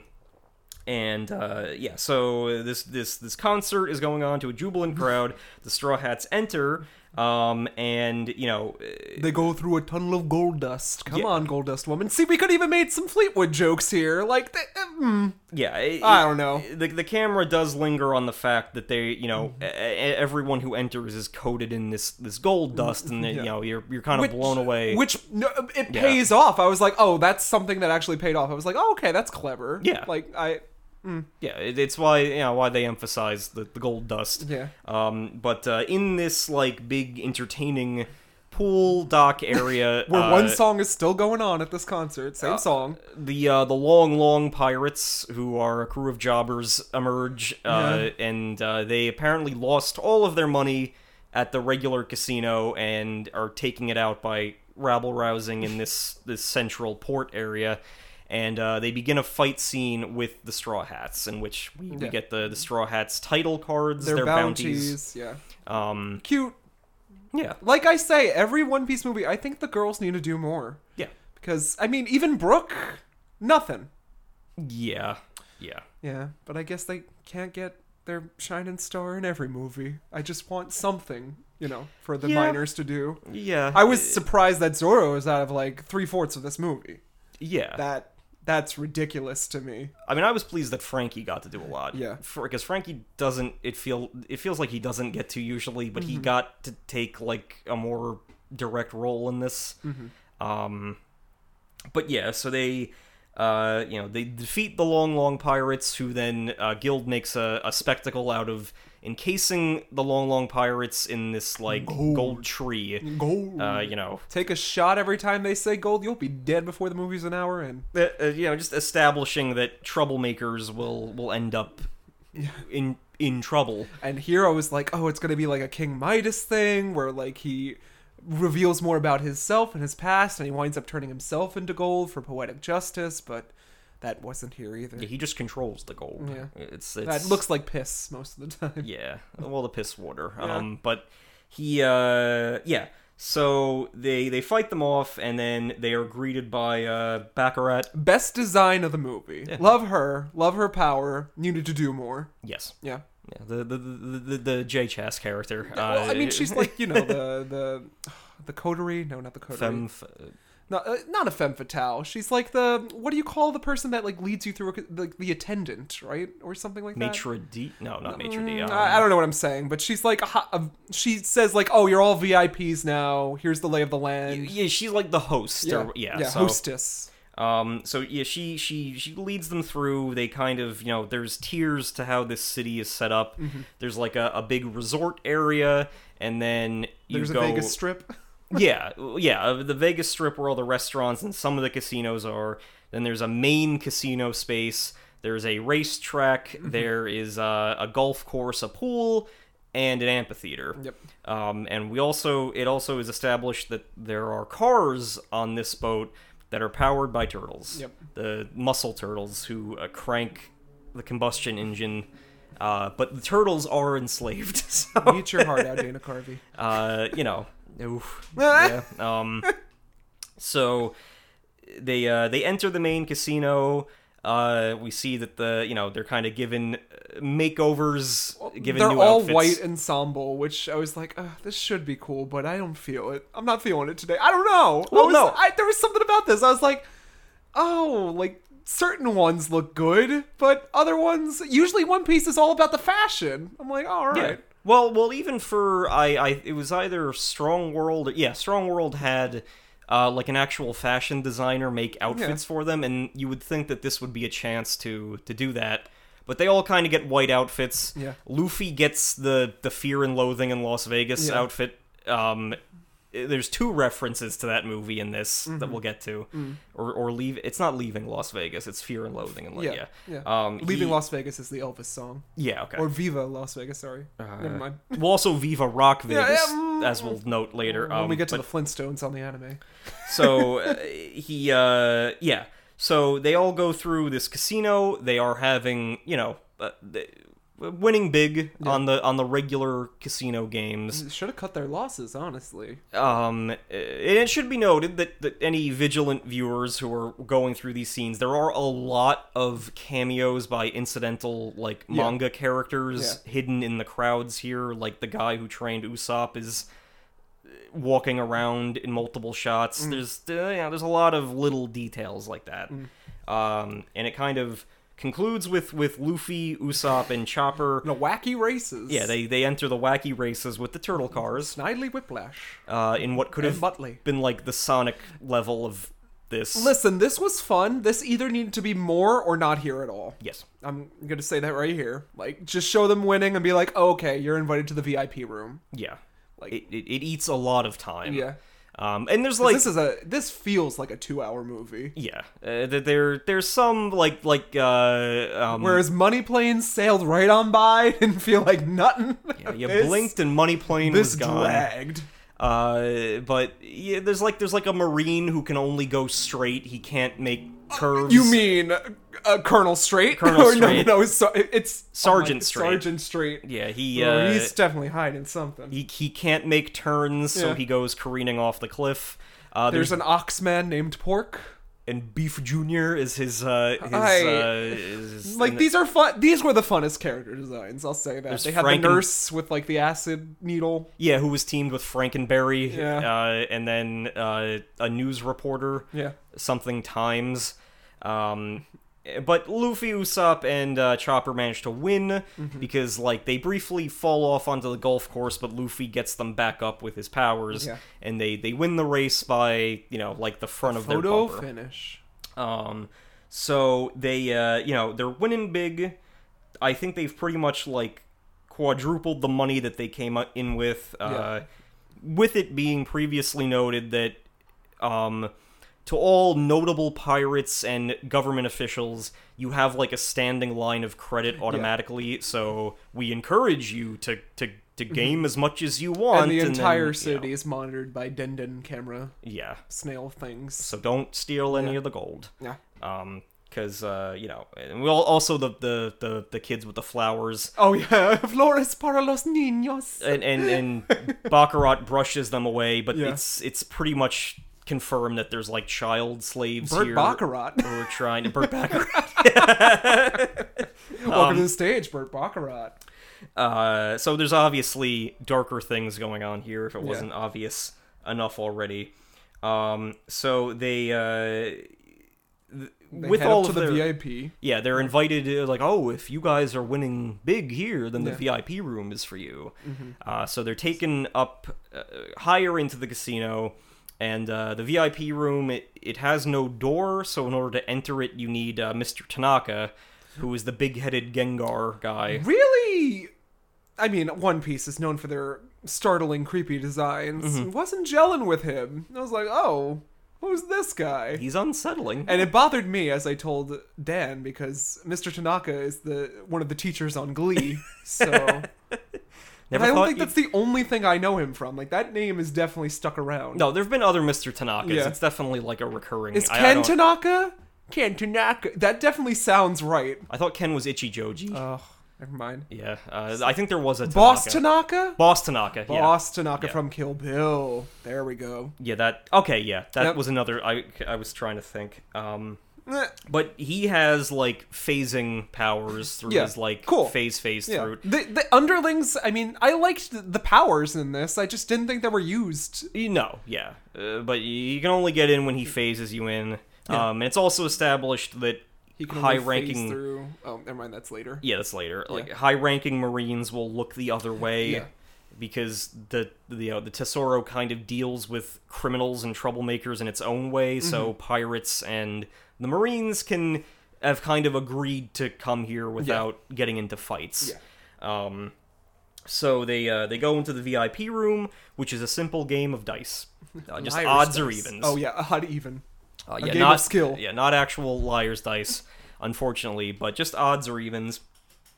So this dice game is fittingly run by one of the main enforcers of the casino, a man named Dice, who does not have a devil fruit power, but he is like a sadomasochist who is really into pain, and accordingly he throws giant dice, puts them in a cup, and then smashes the giant cup, metal cup, with his bare head. I mean, my bias is showing, but every time Robin's on screen, ask the important question: why did he need the axe, though? Yeah, because it's Goober. Yeah. But, so, again, very high stakes. The buy-in is like 32 million berries or 320 million berries. Luffy obviously takes the bet. They do win one shot of the dice, but, then Tesoro himself enters the room, and he's like, I'm bored. Like, if you wish to make a wager with me, then you have the chance to win, 10 times your current earnings. And if you lose, I won't expect the same from you, but we'll see. And Luffy's like, of course, is like, yeah, I'll do it. Yeah. But Baccarat goes up to him and, with placing a Yeah. bare hand on his shoulder, Gives him a touch. yeah, gives No him good touch. gives him bad luck. Yeah. Which is her, as Robin deduces, but Yeah. Luffy doesn't listen. She can alter probability. So they lose that round of dice, and they are massively in debt to Tesoro. And he's like, well, I wasn't expecting you to pay, but you will have to work off your debt. Which was the plan, obviously. So Zoro, like Luffy tries to stand up to him, but he suddenly gets like a stomach cramp, which never happens to him, and then he slips on a banana peel and careens into the wall. Yeah. Obviously, his luck is now very poor. Yeah. The same thing happens to Sanji, because Baccarat like lures him into like, oh, my leg, Yeah. and he goes to help. She does it to him. Yeah. He slips on another banana peel, falls away. Like, it's funny. It's like, all right, this is anime. I like that. Yeah. Yeah. Yeah, well, no, when they do Like, goofy Baccarat stuff, could stay, it's... yeah. When they integrate the goofy stuff into Yeah. the combat, that's when it's at its best, probably. And then, Zoro attempts to just face Tesoro directly, but Tesoro immobilizes him because as... You were huffing gold dust before. Yeah, everyone who enters the ship is just saturated with gold dust. I was like, good. I'm intrigued. Like, I'm watching. I'm Yeah. like, all right, okay. So I'm here. Zoro is frozen in gold. Yeah, and taken out of the movie. And he's like, if you can, pay your debt by tomorrow night, I'll let you go, but otherwise your friend will be publicly executed because he's got a huge bounty, so, I'll get my money back and everyone will be entertained by the spectacle. At that point, why not just give him to the Navy then? Well, it's dead or alive, I think. So Oh, it's, yeah, you're right. So he can get the showmanship from Yeah. it, and then Can get his rocks off. yeah. So their fight is seemingly going to escalate, but Karina's like, no. Yeah, don't really Yeah. surreptitiously don't do this right now. Yeah, like, As they're all watching, it's like, what did you say? Yeah. just follow me out of here. Like there's another way to do this. So they're outside. The rest of the crew decides that it's time to go eat. But Karina comes back in disguise and As tries a to newsie. and tries to pickpocket Oi, Nami. governor! Sorry I bumped into ye. But Nami pickpockets her, and they're like, Yeah. "Oh, you've gotten rusty." And I think went, "You've gotten rusty." here's where I said, oh, it's the One Piece thing, that this character's gonna be here for a second. And Yeah. then stupid backstory, and then we're gonna go about our merry way, huh?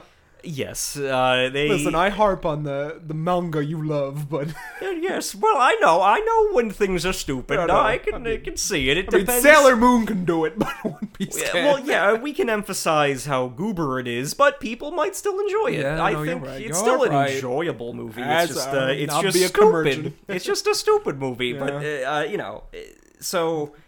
Karina brings them into this steakhouse, and they're talking over Tesoro has a vault here where not only he keeps his money, but the world nobles who frequently visit the casino also stash some of their cash. So it is fittingly called the Tesoro Stash. And they're like, if we can, formulate a plan to break into that vault, we can screw him over and get your friend out. And Dan did bring it up. I mean, Persona 5. Dan, if you like this, please play Persona 5. I'm still playing Persona 5. I know, but complete Persona 5. Okay. Because there is a casino stage in that I think this movie should have done.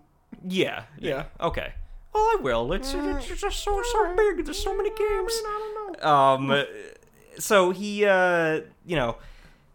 they basically decide, like, okay, that's because Karina has a giant golden key that she apparently swiped from Tesoro that provides access to his, vault. And I listen, I hate to be the nitpicker here, but can control golden key. He will know. Yeah. He will know.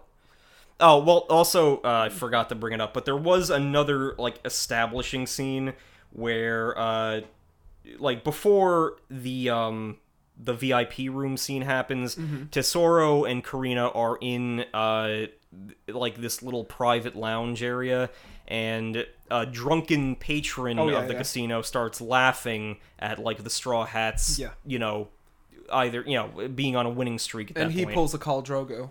Yeah. Yeah. He's like, how dare you laugh before A crown me? of gold. Yeah, and he suffocates him with fucking... Yeah, I mean, that's- I was like, this is intent. This is good. Yeah. He, entraps him with one of his rings. I was like, all right, this is cool. I'm digging. I liked his power a lot. No, it's a very... It's got, theatricality Yeah. to it, and... I mean, it's debatable, but I feel like this is one of those things where the visuals were made up before the story was, and it's like, we got a dude who can control gold, let's build something around that. Yeah. And then, it's not necessarily bad. I just yeah. needed more context here. Yeah, It's no, like, he did. Yeah. But yeah, so they start. They wake up the next morning. Oh well, no, at the steakhouse, a kid We get the poor children subplot. yeah, a kid bumps into one of Tesoro's henchmen, and They're gonna owe me 20,000 berries or yeah, whatever it is. berries. Sorry, bells. Bells Animal is Crossing. yeah. So they're like, I'm adding 20,000 bells, a berry. God damn it, berries to your debt. Berries and cream. Berries and cream. No, absolutely not. But So we're Team Cupcake then. what? Cupcake, slurp that blank till he blank. It's a war on TikTok right now. You're either Team Cupcake or you're Team Berries and Cream. I'm surprised you censored those Well, words. yeah, Usually I don't want to. Yeah, I know. I'm usually. Yeah, we already Fort said and Bra over some of here, the worst yeah, ones, yeah, but yeah. it was yeah. So he's these kids Children, listen, man. are these the little flower kids listen to this podcast, but so it's established that these kids are basically enslaved, paying off. We get Triangle Neck Charlie. Well, no, we'll get to him in a second. But their parents died before paying off their debts, so the debt passed to the kids, and they have to keep working perpetually to get out of but obviously they're not going indentured to. servitude. People are going to live and die on this ship without ever gaining freedom. And the big muscular dude who runs the establishment No neck. kind of takes the punishment, and we get the sense, because he has a locket, he has the tragic keepsake Dan and Jonathan locket, where he's like, like one of them's like, your whole family's gonna get wiped out if you don't listen, but we get the sense that already happened, so he just laughs at it. And Luffy is clearly bothered by this. But does nothing. He does nothing, but... Really upsetting. I was like, Luffy would usually do something here, I think. And we see, like you know, in the moment, Luffy would have definitely done something under normal... But later on, it is incorporated into the plan that Luffy was determined to like, take this city down. Yeah. Sort of. So they, the next morning, we get a montage of them planning their scheme, their heist. The worst heist ever. It's like 4 labeled rooms, and we're gonna walk up, we're gonna take the money, and then we're gonna walk out. It's not good plan. Well, two main teams. Of 2 people and the rest of us. Yeah, most of the characters are going to go and try to get to the vault with the key, and then Luffy and Frankie will climb Scale up and turn off the Den video. Yeah, they gotta break into Mr. Tanaka's the security office, and then take out the big mustachioed control Den Mushi. Like, already here, I thought there was gonna be like some sort of seduction thing, because like 3 of them are dressed as maids. Yes. It's like, have another team. Yeah. You would think that would be... Yeah. Like, because usually in heist, there's like one of them... Like, seduce Dice, or like, have him in pain or whatever. Like, be dominatrix. Like, there's something else here. Well, yeah, and there's also, like, I think in a lot of these movies, usually, there's like one team is on the casino floor causing trouble, and then another one's doing one thing, and then a third team is doing the tech stuff, and then it's... like, typical casino heist. And so, Luffy and Frankie scale the side of the building.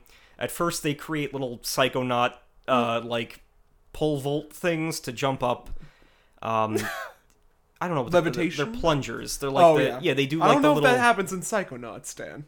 No, when you jump on the little poles and you spin around and the bounce. acrobatics segment. Yeah. All right. You've played that game. So then they're jumping up like that. Obviously, it doesn't go completely to plan, but Frankie gets them up there with a Wario fart. Yeah, and Dan laughed giddily. I did. I went, blah, blah, blah. So what is she?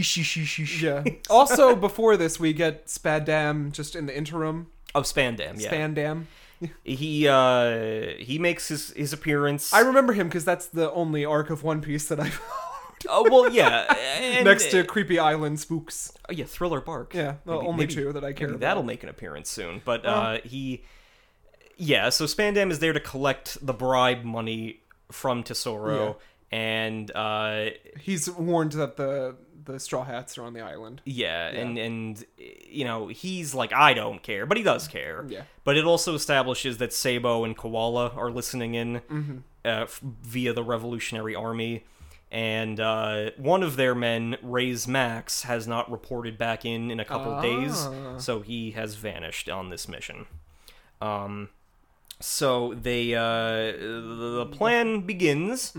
So Frankie gets into this security room, and they're trying to disable the control snail, but unfortunately, it is a trap. It is a ruse. Yeah, part of the ruse. Luffy is discovered. Yeah. We also have the Karina Nami backstory. Yes. At this point, where it's like Dan and I are, by the Chain Pirates or whatever they're called. Yeah, the treasure pirates. Whatever, and I'm like, sucks to blow, Dan. And then bye. Abandons me to my fate. Yeah.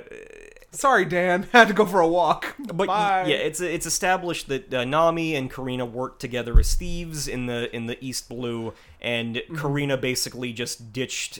We think ditched Nami to get like tortured by these pirates. As you mentioned in like the anime arc that was written for the anime specifically, right? Yeah. And again, the Mad Treasure, although that's a cool power too. Chain fruit. In practice, it's an awesome looking. How they do it in the anime, especially, is again. I do recommend that to folks who want more context for this. But I mean, I'm always interrupting you. I'm sorry on this episode, but we also learned that oh my god, Guild Tesoro has awaken powers at this point. Yes, that he can like sense. I don't know what awaken is the context of the One Piece universe. It's just like their powers, like they're so like adept at using them that it gets to the point where they can influence. It's almost they can like detect things in the powers. Like, because Tesoro's gold fruit is like a paramecia, which just gives him a weird power like Luffy. Yeah. But when you're awakened, it kind of borderline, almost to the tier that like a Loja fruit could do things. Like you can influence a Robert Loja. Yes, right. Robert Loja fruit. I mean, walking me down the yellow brick road today. You can kind of influence your environment, telepathically if your element is there. Like Doflamingo used it to like turn the environment into strings and shit because that's how far his powers were advanced. It's basically things like that. Okay. So the heist is there. Luffy's been found out, and Frankie. Yes, and I think because I don't know where else to fit it in, but there's also a thing where Rob Lucci is talking to Sakazuki, Admiral Grand at this point, Fleet Admiral Akainu, and is like, I demand 10 battleships to take to the Grand Tesoro because we need to do something about this guy. And Akainu's like, you think you can talk to me like that? And he's like, yeah, I do. So just give me the ships and I'll be on my way. And it's this, back and forth between the two of them. But it's like, this would have been one of the first confirmations for people that Lucci was working with CP0, which was a plot twist otherwise. But yeah, and again, Akainu gets his cameo appearance, which I'll never fault. And Team B are dealing with Hoot Hoots. Yes. Yeah. The Hoot Hoots are that monitoring... Chopper can talk to, and that's the only thing Chopper does in this movie, so... Yeah, well, he can hear them go up, left, down, right. Which, why would you have that as a... Oh, they're owls. It's an anime. You can't... it's an anime. You can't tell the owls how to do their job. I don't know. But they have Hoot Hoot eyes. Yeah, they're looking... Brooke. They're like laser sensors. Yeah. And they sneak past them, but they do overlap with Brook, but they do not detect him because he's not a living creature. He so needs to be given more. I swear, Robin and Brook always robbed. Well, robbed. Yeah, in the movies, like Brook especially was given, because in the Whole Cake Island arc, he gets to stand up to Big Mom briefly, like he gets to like tell her off, like. Because he's like a couple 100 years old, so he literally goes like, I'm sorry, young lady, I'm not going to be taking lip from you, and Big Mom's like, what? So it happens. Right. It plays out some kind of way. But, so we come back to Frankie and Luffy. Yes. Luffy has been spotted. Tesoro... as he does many times, steps out like, it was all part of the plan, assholes, and he is they're quickly dispatched. Luffy's hands are encased in like a piece of gold, and Tanaka phases them into the bottomless hell, the gold prison, which I put down gold prison just to guess. Oh wait, that's the actual name. Yeah. And then B Team is like they're on the run, and they pose as celestial dragons. Yeah, they beat up a celestial dragon and take his disguise so Usopp can pretend to be him for a bit. Yeah. Like, it's going on forever. Like, this isn't even half the movie yet. Yes. Yeah. Like, it's dragging. And, so Luffy and Frankie fall down into the gold prison. How are these people surviving? They're eating each other, right? Well, they're not. They're either...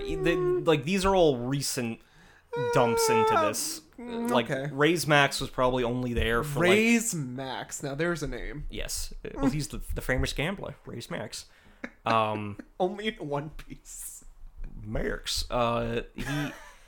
So the gold prison is this gigantic open chamber underneath the ship where everything is gold. The sand is gold. It's got gold spires. But, of course, the treasure is useless because you have no food or water or hope of escaping. Death by gold. And I guess as like a schmuck bait trap, or... because Tesoro likes giving people like hope for a second. Yeah, and taking it away. So there's like a giant hole that you could throw yourself down, but you will hit a fan made of gold bats. No, you're missing the gold bats. Yeah, there's giant gold bats that live in there, and if you get past that, there's a giant sea prism stone fan. But Luffy and Frankie meet Ray's Max, a little, again, Fear and Loathing in Las Vegas dude. He was a saving grace of the film. And give him that. You know, he's like, I bet it all. And he's speaking with like a les bon ton à la roulée. Yeah. Accents going on there, but like I bet it all. And it goes away in the latter half. When he's yelling, it goes right away, and I'm like, oh, this isn't. Yeah. Where's my role? I said, we were down in the Creole, making jambalaya. This is unrelated. I don't want to make this episode any. It's already a huge episode. But I was scrolling through TV last night and I came across American Crime Story Impeachment. One of my faves. I wasn't crazy about the accents. Excuse me, we've got Beanie Feldstein, we got Sarah Paulson. What more do you want? There was someone who was supposed to be impersonating... Annalise Ashford? Who was supposed you better not be reading her. Who was supposed to be impersonating Laura Ingraham. And she walks... Oh my god, you are not dissing Annalise Ashford. It sounded like... We got Margot Martindale on that show, Dan! Margot fucking Martindale. Upper class New York accent, I'm talking like this now. And you can hear the forced nasal, like... Well, you're not ready for Edie Falco as Hillary Clinton. Let me just say. I'm ready. In the role of a lifetime. Listen, we know Ryan Murphy has this corral of celebs that he misuses and mistreats all the time. I don't know, sir. I stumbled in without context. You don't know nothing about nothing, Dan. But, like, there's a guy, and he's supposed to have, like, a southern accent, and he's like, well, I deal in information. And I'm like, I could do that voice if I had. But, we're bringing up voices. The pot calling the kettle, Dan. The pot calling the kettle gold. Gold. So Ray's Max is like, the whole point is to deprive you of hope and, to dangle it in front of your face and then take it away. But the Luffy, of course, is like, we're gonna try to escape. I need to kick Tesoro's ass. Yeah. And one of the guys is like, well, technically, beneath this chamber, the pump room has, like, the seawater that'll wash off the gold dust, making us free. Yeah. So... they go down through the pipe, and they come across the giant fan. Yeah, and before that we get, like, a whole Zoro in prison monologue that was really, like, okay. Yeah. Like, what's his name? Gold Dust Roger or whatever it's called. Gil Tesoro. Whatever. He goes to Zoro like, your death will be beautiful. It'll be entertaining. Well, and again, that's why he's the kind of stupid-ass villain that we would normally give a break to. But because he's like... Not here. He came on the wrong day. It will be marvelous. Like, it will be beautiful. He says beautiful at one. Yeah. He's like, it will be a beautiful show. And he kind of... He rants about nonsensical, like... You can't have entertainment. I don't know why I didn't give him a pass. It's like, he does not get one from me. Well, perhaps that trope has been so many times on this podcast. We have a stricter set of, rules for who we have to pass a certain survey before you accept into that VIP club. Yeah. But, that scene. I think it's also that, like, well, okay, no, it's the fan. So there's a giant sea prism stone fan that is blocking their way to the pump room. Luffy, obviously being Luffy, tries to go for it, is, like, swatted away and almost killed until Frankie pulls him out. And then Ray's Max is like... I'll do it. In a very bizarre little moment where he flashes back to things that we just saw.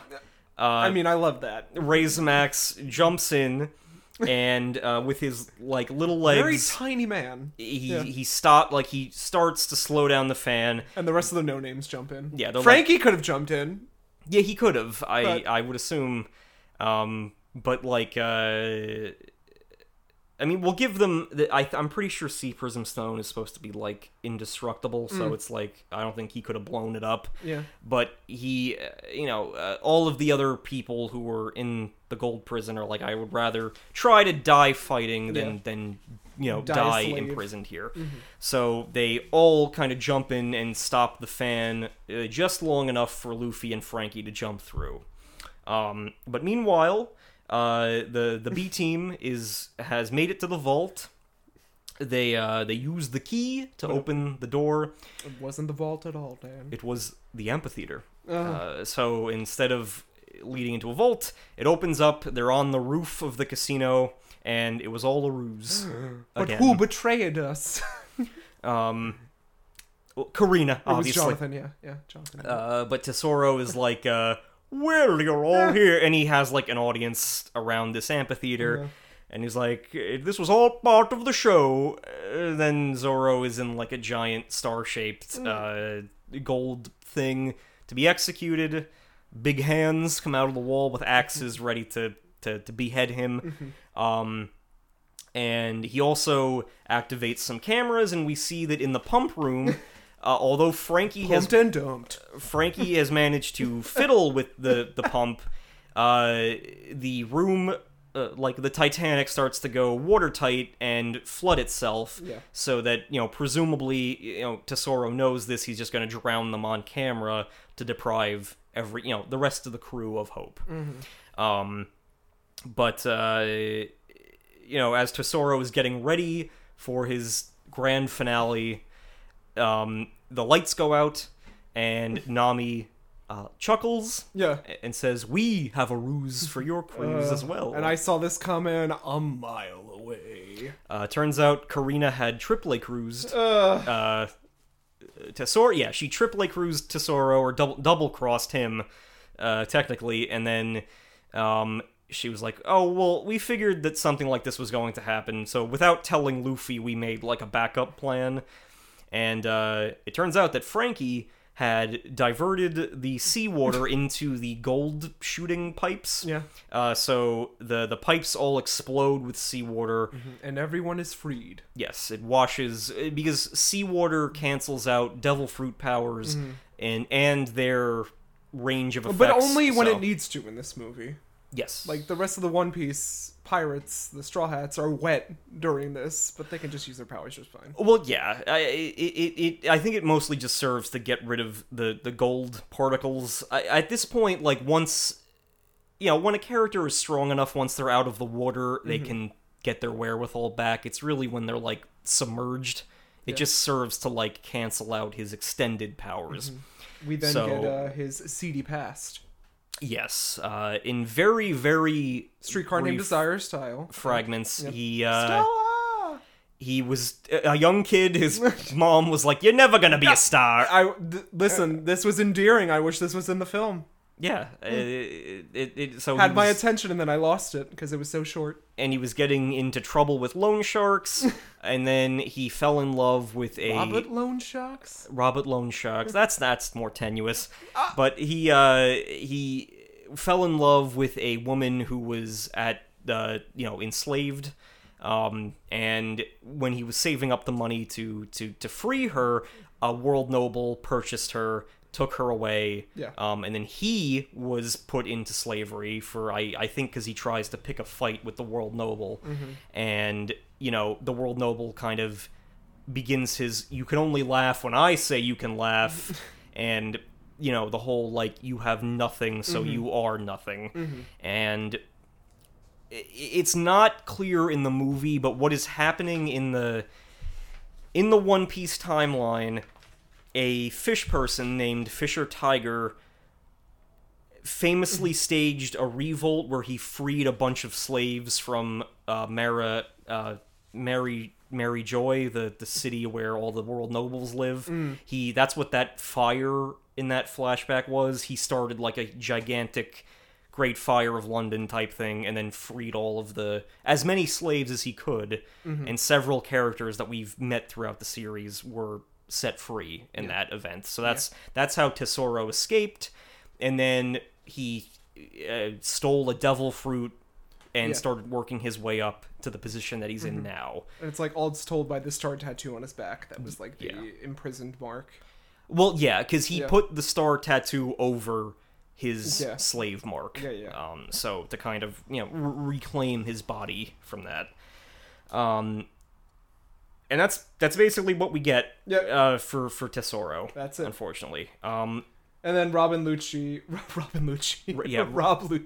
Rob Lucci shows up with the 10 battleships.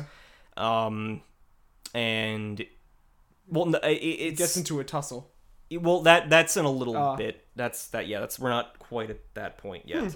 But Tesoro, not a fan of being ruse cruised himself, kind of loses it, and he's like, I still have all the gold, I still have all the power here, like, you guys have not won anything. He envelops himself in gold, gives all of his... The Jolly Gold Giant.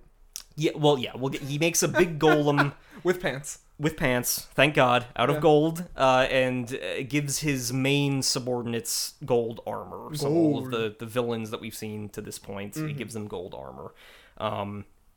And the final battle begins back in, like, the resort area of this casino.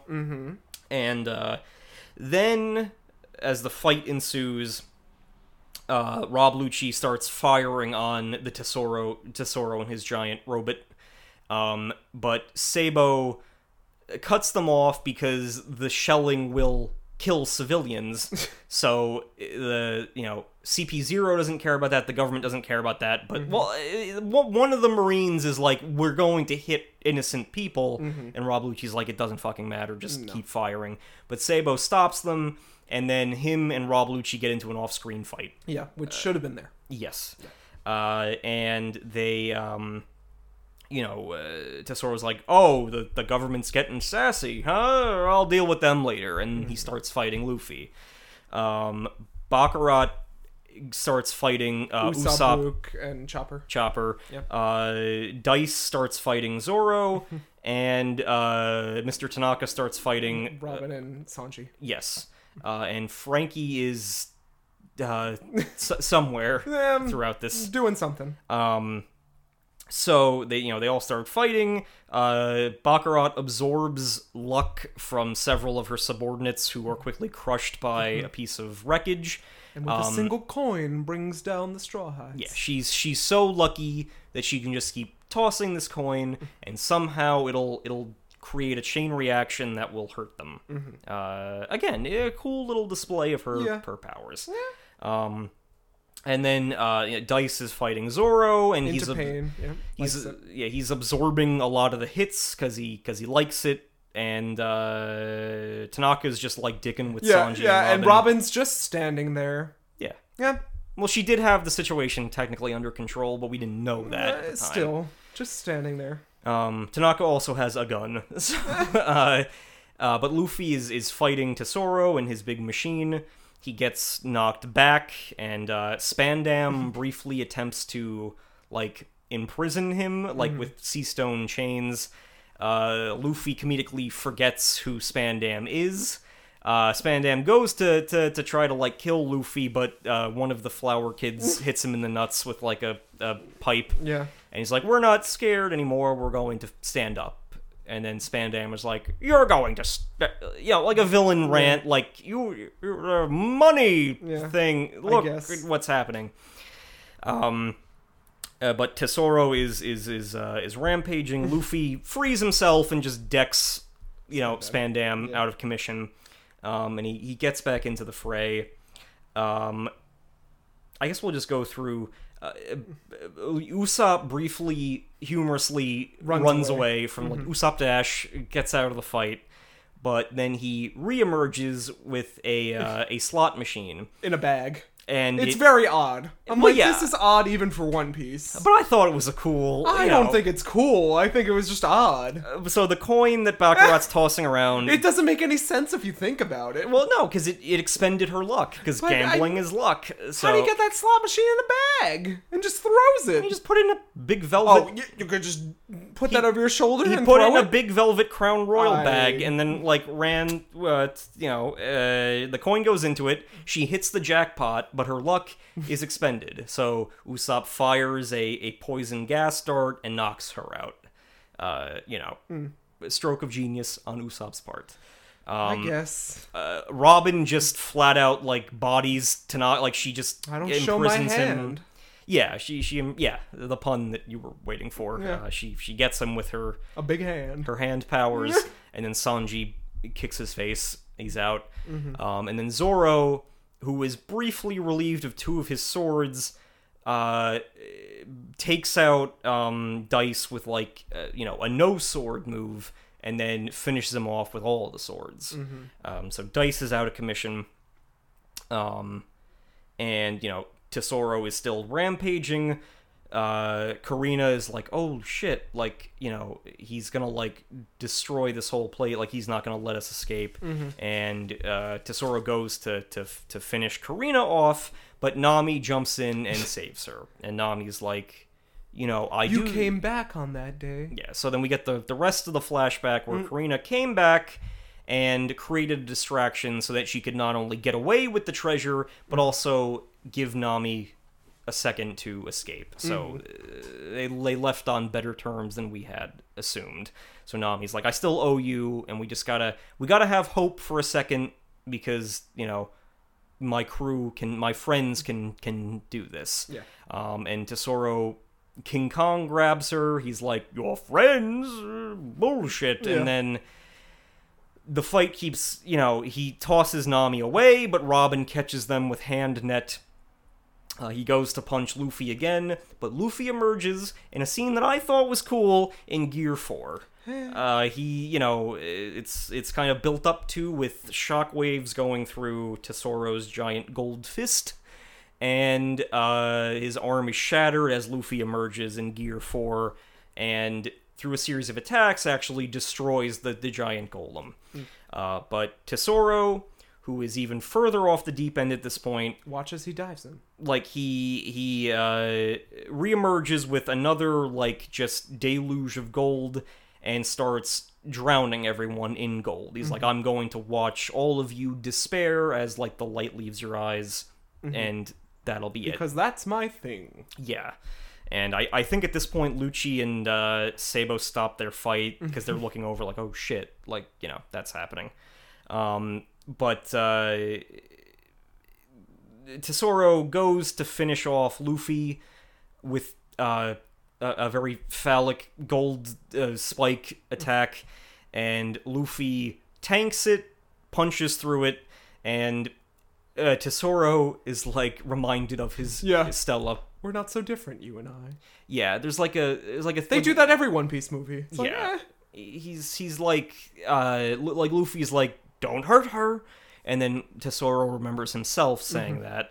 But in this moment, and it's done differently from most One Piece things, because it's like a silent moment, like where it's, we assume that Luffy lands the hit on him, and he thinks back like, Stella, oh god, what's her name from Pirates?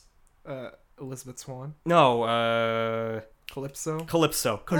He has one of those moments. Good thing there's only 2 women in those movies. Yes. And he, is defeated. He ragdolls out into the ocean, into the marine ship, and they're like, place his ass under arrest. Yeah. He's gold, but he's a monster. Yeah. Which I'm assuming in Japanese was a better line, but in the English dub it was like, he may look gold, but he's a monster. So I don't know. Yeah. But Sabo takes his leave. The Marines start heading out.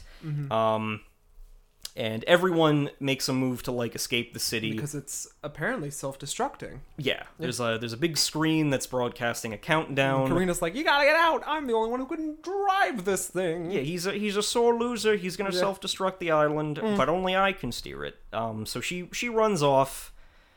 With 20 seconds to spare. Yeah, and it is set up because she goes off camera for a bit and then runs back in when this evacuation starts. So we know what's going on, but everyone evacuates.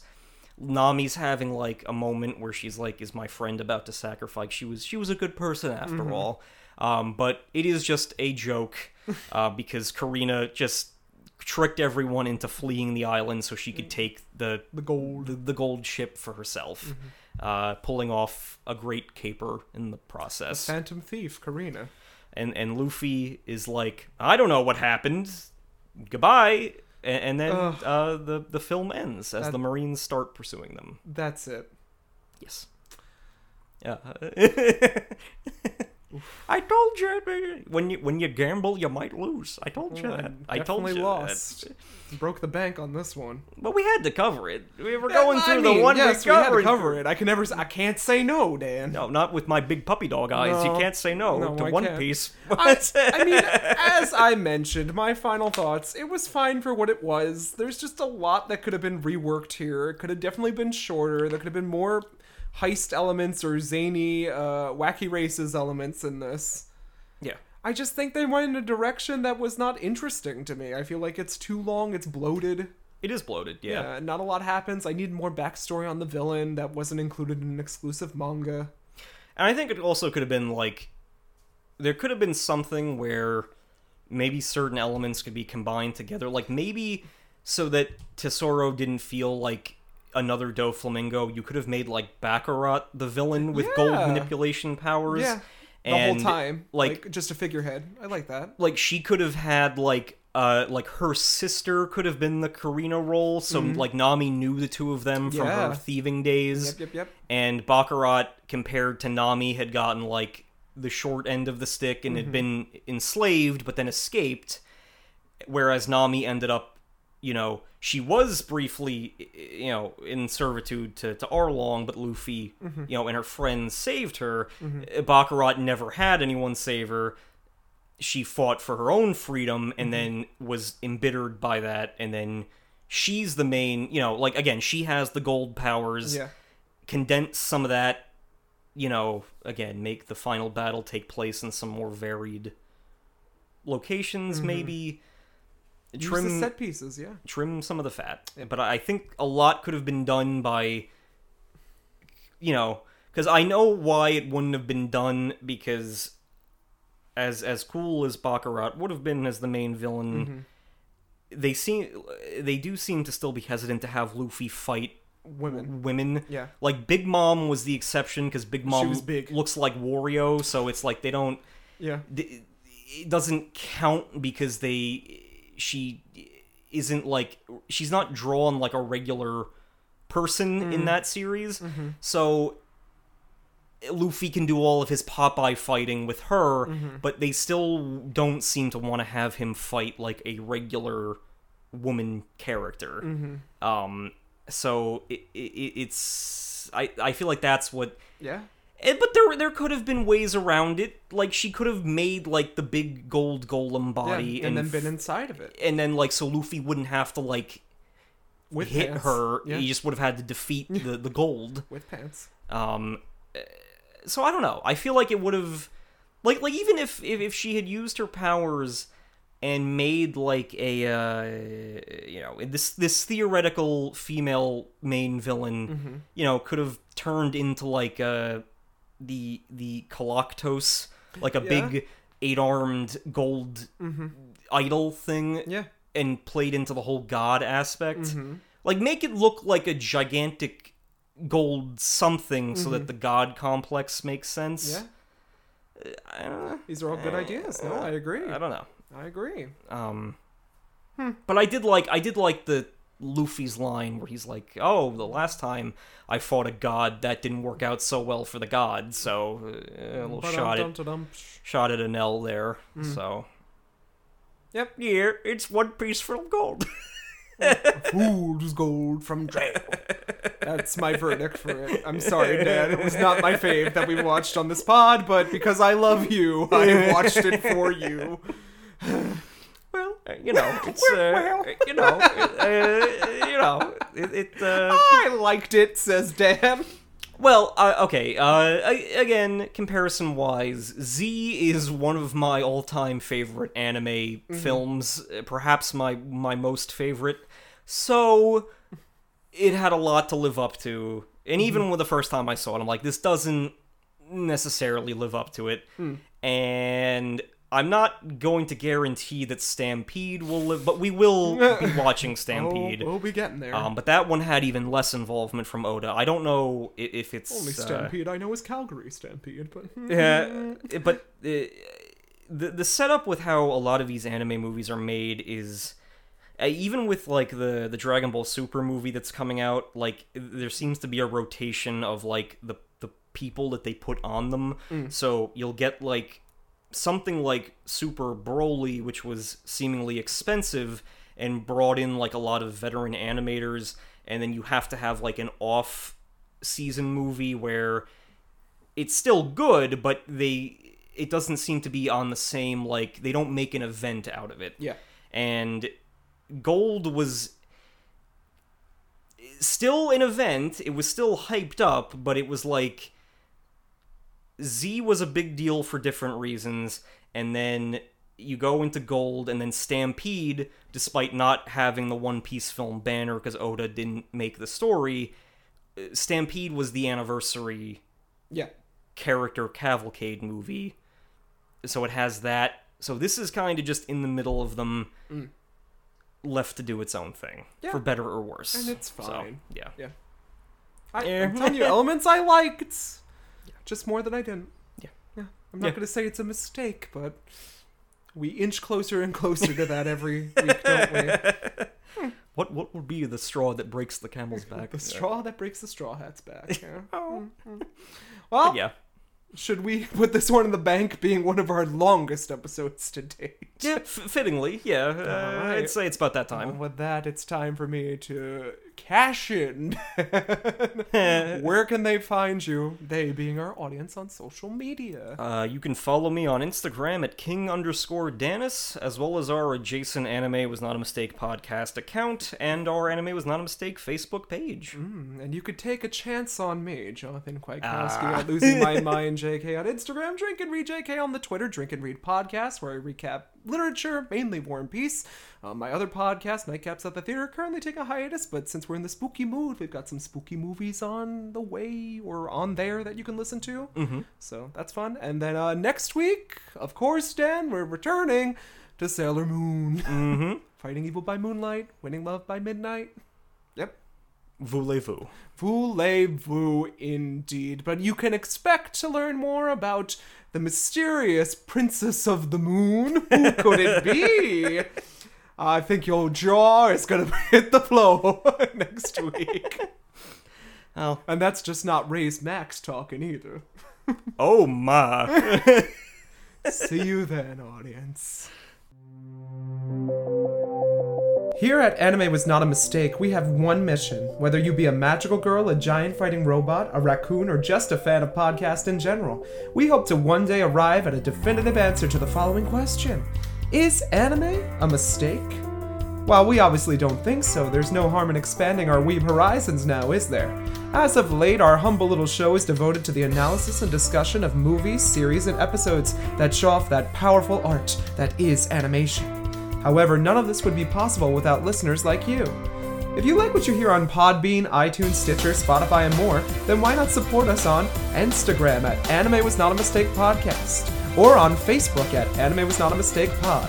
We promise to go halfies on the sake with you. Join us, won't you? This time and the next. And with that, Dan and I leave you with a to be continued as the chill anime beats play. Sayonara.